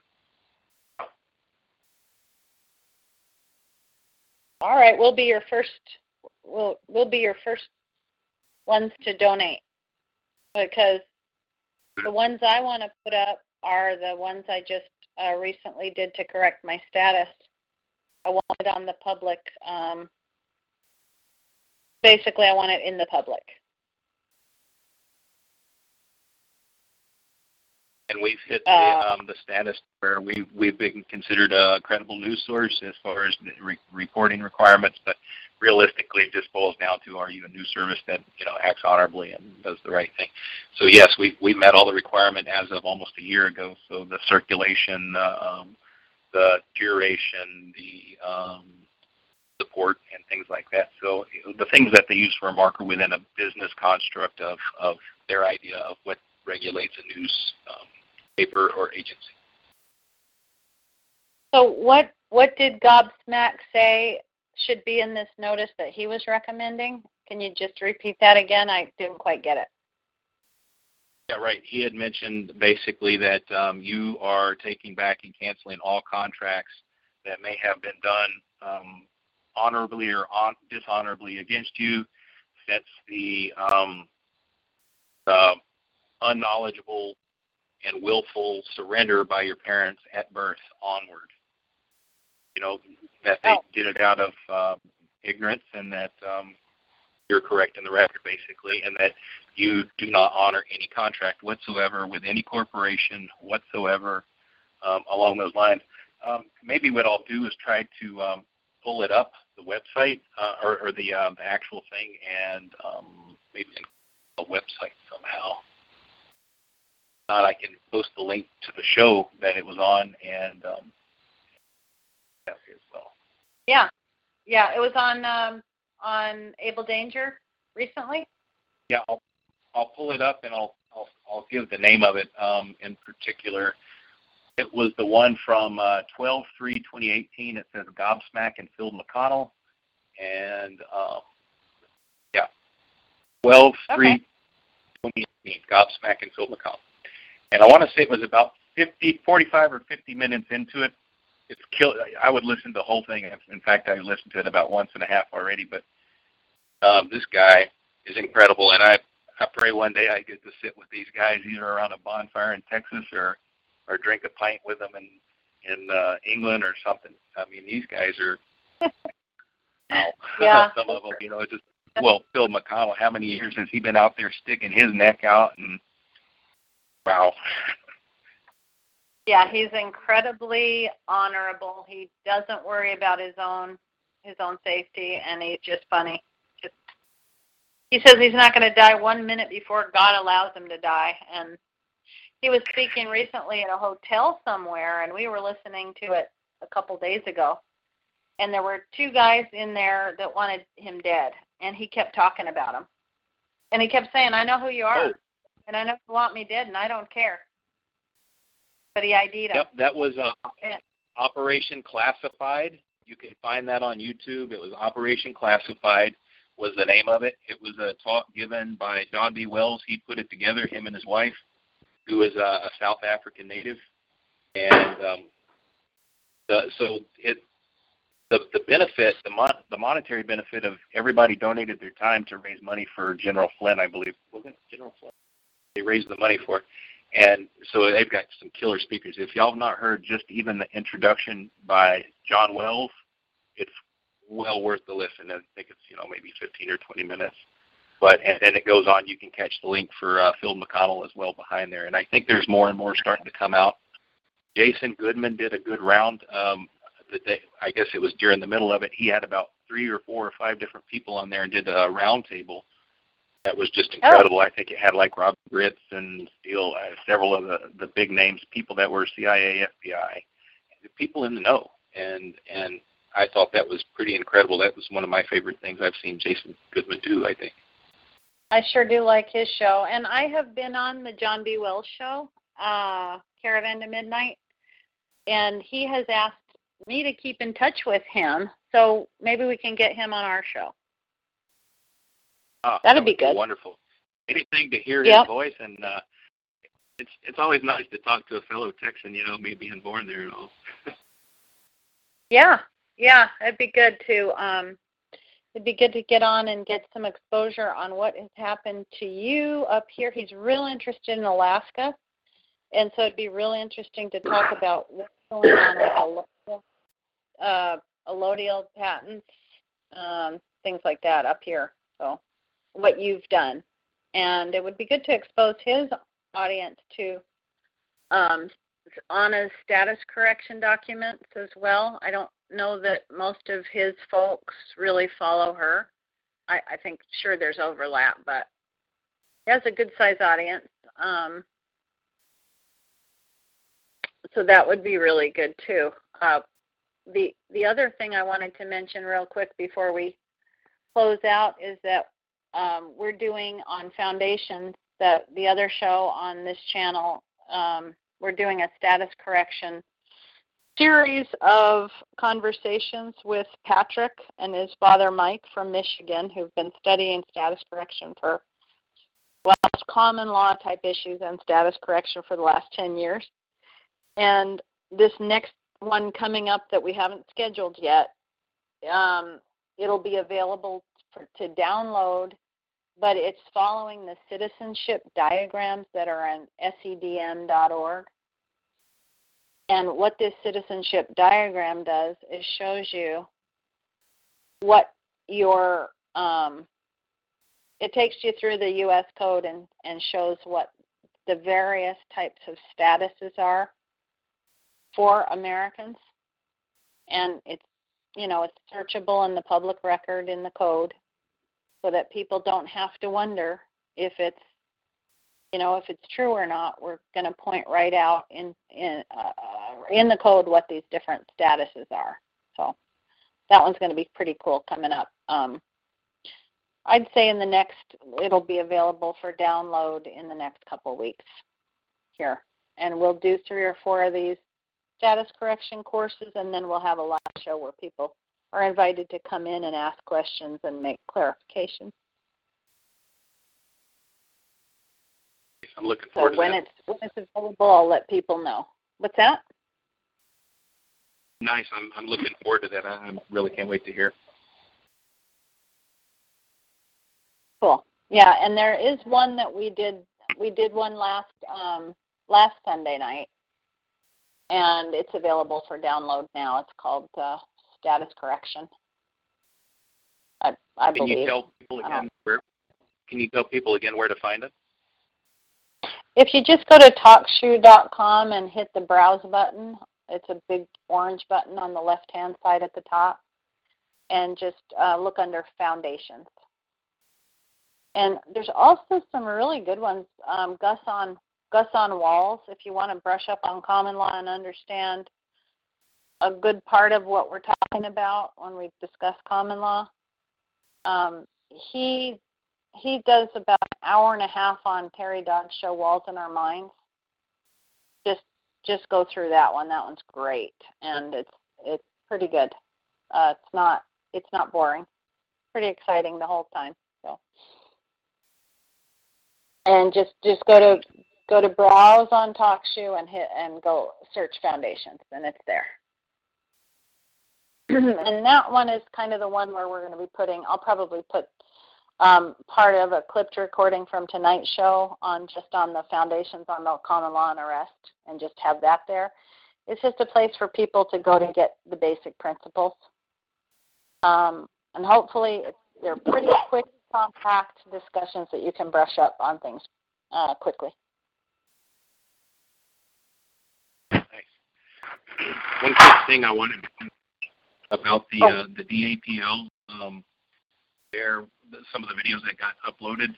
One thing you're going to find as the common thread is most of these people, the native and other white guys and whoever it is that may be there that are representing, they're all talking the common law. Every one of them. They're talking common law, common rights. And it's just going to, I think it'll really blow a lot of people away to see and hear exactly what we're here for. I mean, this is what we're here for. This is why, we thought it was important to bring this forward, the common law. And this is exactly what they were doing in North Dakota. And I think there's quite a few people out there that understand that. Maybe not nearly as many recognize that the natives probably understand it way more than we do. Yep.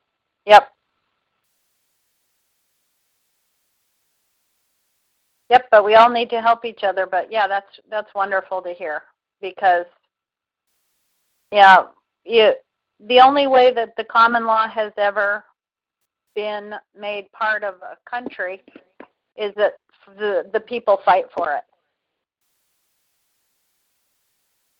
And you really can't fight for it until you till you know what you're talking about, basically.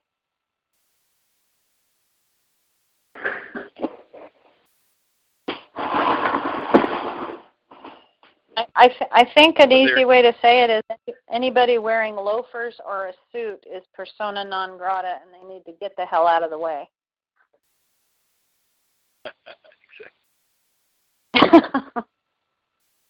Anyway, right. I think we're going to open up for more questions. Is Chuck on the line? Yeah, I'm here. There he is. Yes, well, I've been just sitting here listening and trying to put it all together. And drinking. But say again. I don't think he gets any hallucinations, etc., when he's drinking, but he certainly does when he's on the antidepressant drugs. I think he's telling the people there that. Pardon me? Yeah, I think he told the doctor there that. You think he told the doctor that?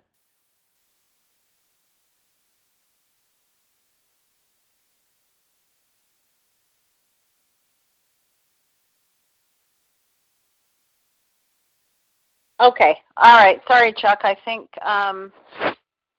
we're all set now. Go ahead. Well, actually, I don't have much to say here tonight.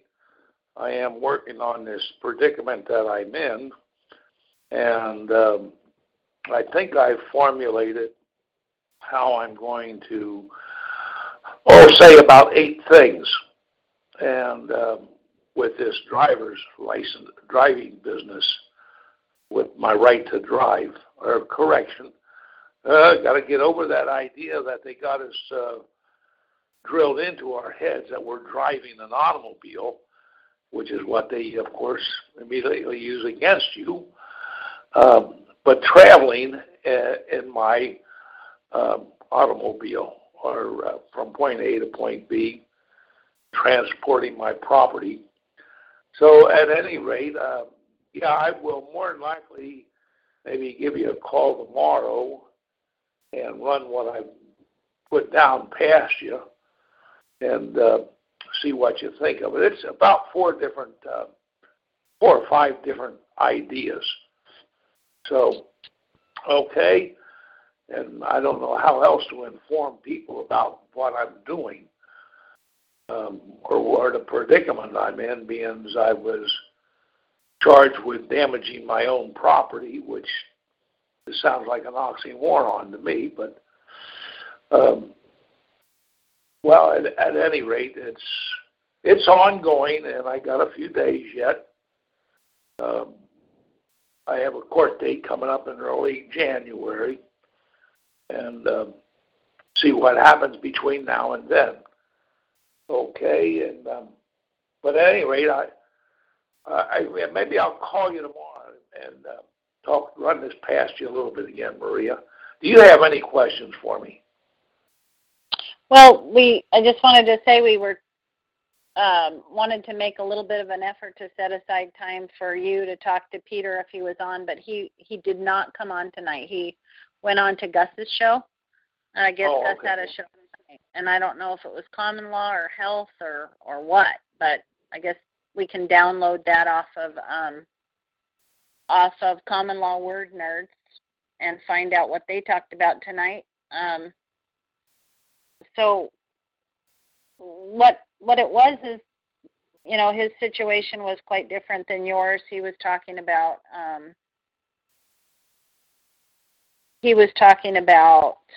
an occupancy permit, whereas you're talking about answering to charges that you put a piece of paper over your VIN number and such like charges that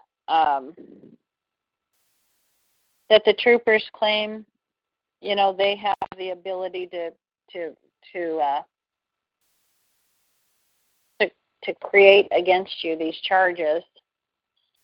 And so I just wanted to give you a little bit of time and find out if there was anybody, if anybody else on the call had suggestions, or if Peter had been here, if he had suggestions for you, and how to go about this and answer these things, or as Wendell had brought up at one time, he thought it made sense not to argue not to legitimize these people by arguing with them and or defending yourself. Yes, unfortunately, if I don't do something, I think we pretty much know what the end result of this will be. And, well, hey, one of the things, what the end result of this will be is, I have to do something. It isn't like I can pull the blankets up over my head and hope the boogeyman ain't out there, but the boogeyman is out there. And so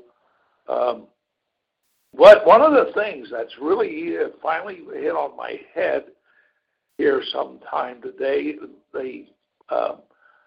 the similarity between Peter's case and my case is very simply property. And, of course, with him, what his property was, and with me, the property is my automobile. And so, and my right to travel. So there's a lot of parallel there. And I just had to change it to the writing to fit my situation. Okay? Yep. And most basic common law actions are basically trespass on property. So, property and trespass. It's trespass on your property. Somebody trespassed upon your property. Yes. So, and I think that was a trespass. I still haven't figured out why, but well, I know what they think their power is, but unfortunately, it's power. There's no authority involved. Okay. I agree with that. Did you hear any of the beginning of the show on the Treatise on Arrest and False Imprisonment? No, I didn't. I did not. I didn't come on and start listening until about 10 minutes of 6. Okay, so we were finished with running through the common law on arrest and false imprisonment. So it just changes your perspective when you start looking at it from this angle. You're not looking at it from this idea that you're out there in the public and they've caught you at doing something wrong. What you're looking at is you, the man who created everything that they are, who's basically the creator in that system, is you have property, and because of their profit motive, they trespass your property, and they're really trying for the low-hanging fruit. So what this does, if you read this treatise on arrest, that'd be my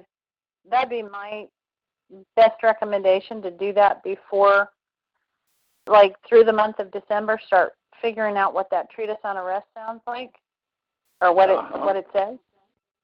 Yes, So I've read it twice already. Oh, you have? Okay. Yes. So do you know that when you put your claim before the court that you're a victim of false imprisonment, that you were falsely arrested and imprisoned? Do you know that the burden of proof shifts to them? Right.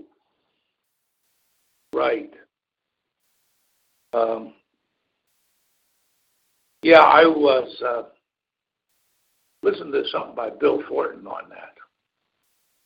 And the claim of, what I was listening to was, or reading, was the thing on the writ of habeas corpus. And because you put it on the other shoe, that they have got to prove that you don't belong in your own court. And so I think that's where I got this from. Okay. All right, that's not how I read it. The way I read it is that if you've got a claim of arrest and false imprisonment, it's the burden of proof for them. If you claim that you were arrested, it was a false arrest and imprisonment, they have to make it clear on the record that they had probable cause that a felony was about to be committed. Yeah, and also that's sort of like the basic principle of the writ of habeas corpus. Yeah, it is. You know, it's false. You've been, and it's not called false imprisonment there. It's called vindictive prosecution, and meaning that they have you in the wrong court. So, okay. But at any rate, I am working on it, Maria, and hopefully I'm going to get this all done here, maybe by at least the end of next week. Have this thing filed. I'm going to file it on demand. I'm going to file it by mail and return receipt, registered letter, return receipt, and on demand. And hopefully, well, I'll just have to put it in there and let's see if they suddenly put it in the mail and send it back to me again, just like they did some of your stuff. Okay? Yep, that sounds like a plan. Okay, I don't know how it's going to work until they react to it. Okay, and I'm trying to think of who to send copies of this to. And, basically, I don't think this claim has really got a sort of like a real name to it. Oh, yes. Well, a response. But at any rate, it's a response to the false imprisonment. And that happened on, the 14th of August of this year. So we'll just have to see what the heck their reaction's going to be. And then I'll have to maybe go down there and actually go in and talk to the clerk of courts directly and say, this is file on demand. Okay? Well, and the other aspect that I think is really important in your situation right now is that you've offered to settle it in private as long as they give you the name and address of the man that you've harmed. Yes, that was the first claim that I made with the help of a few other people. Helped me formulate how to write it. And I did send that off to the court and to the prosecutor and to the governor, who is no longer governor, the ombudsman, and the interior delegation of the House and U.S. Of the State, House, and Senate. And so I'm trying to put together an idea on who I would send this new one to, because it will be more complete and more detail, and they will get the drift of what I'm trying to do more readily, rather than it just being a simple statement about the claim of being willing to settle the case in the private. So, all right. Yeah, if there aren't any other suggestions, people on the line that have suggestions to help you, then I think we probably ought to just talk offline if you want to run that stuff by me tomorrow. Yes, and one other thing I might add here is the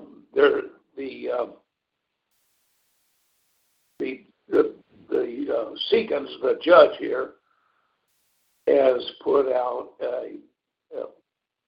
forced me to take a public defender, and their intention, of course, is to stop me from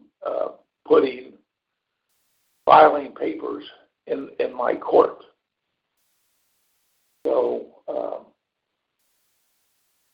but that is one of the things I'm up against, and that's why I am doing the filing on demand, so as I can get around that. Okay? Yep. Okay. Well, and there is another aspect of it that you have corrected you've recently done your status correction. You filed a notice, a rescission of all your prior powers of attorney. Yes, I've published filed all 9 of them documents for expatriation. And this is going to be a test of how useful those documents are that are recommended by Anna, because Chris has filed those, and I believe that's what's stopping his armed agents from coming to his land. I had not corrected my status, and you have just only recently informed these public entities that you've corrected yours.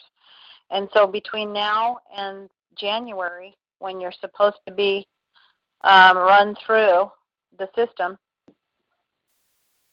if a change, if a major change comes and they decide not to pursue this, I think it's going to be a testament to what status correction, Yes. how effective it is. Yes, and also if push comes to shove on that, I'm going to require a status hearing. And then of course one is the hearing that I want is a standing. What's your standing in the court? The only thing that Seekins has been able to come up with so far is the fact that he showed me he has his oath, signing of his oath in a picture frame. And that's very nice, but I can do at least 3 of them myself now. But I don't think that oath alone means that I can put on a black robe and sit in the high chair and run the court. Okay? That's the only thing I got out of him as far as standing is concerned. And one time I challenged the standing of the prosecutor, and he just basically turned his back to me. So, okay, well, there's just things that I might just have to go through here, different hearings, okay? Okay, and again, I invite anyone who has suggestions for you to speak up now, or we're going to go ahead and close out this call. Also, I would invite any other questions or clarifications on anything we've talked about tonight. Well, I don't have any, and I'll tell you where I'm at, Maria. I'm going to go outside and burn a cigarette. Okay, y'all? Talk with you later. Okay, thanks, Chuck. Okay, bye-bye. All right, and other than that, I think we're ready to close down for tonight. Has anybody else got anything?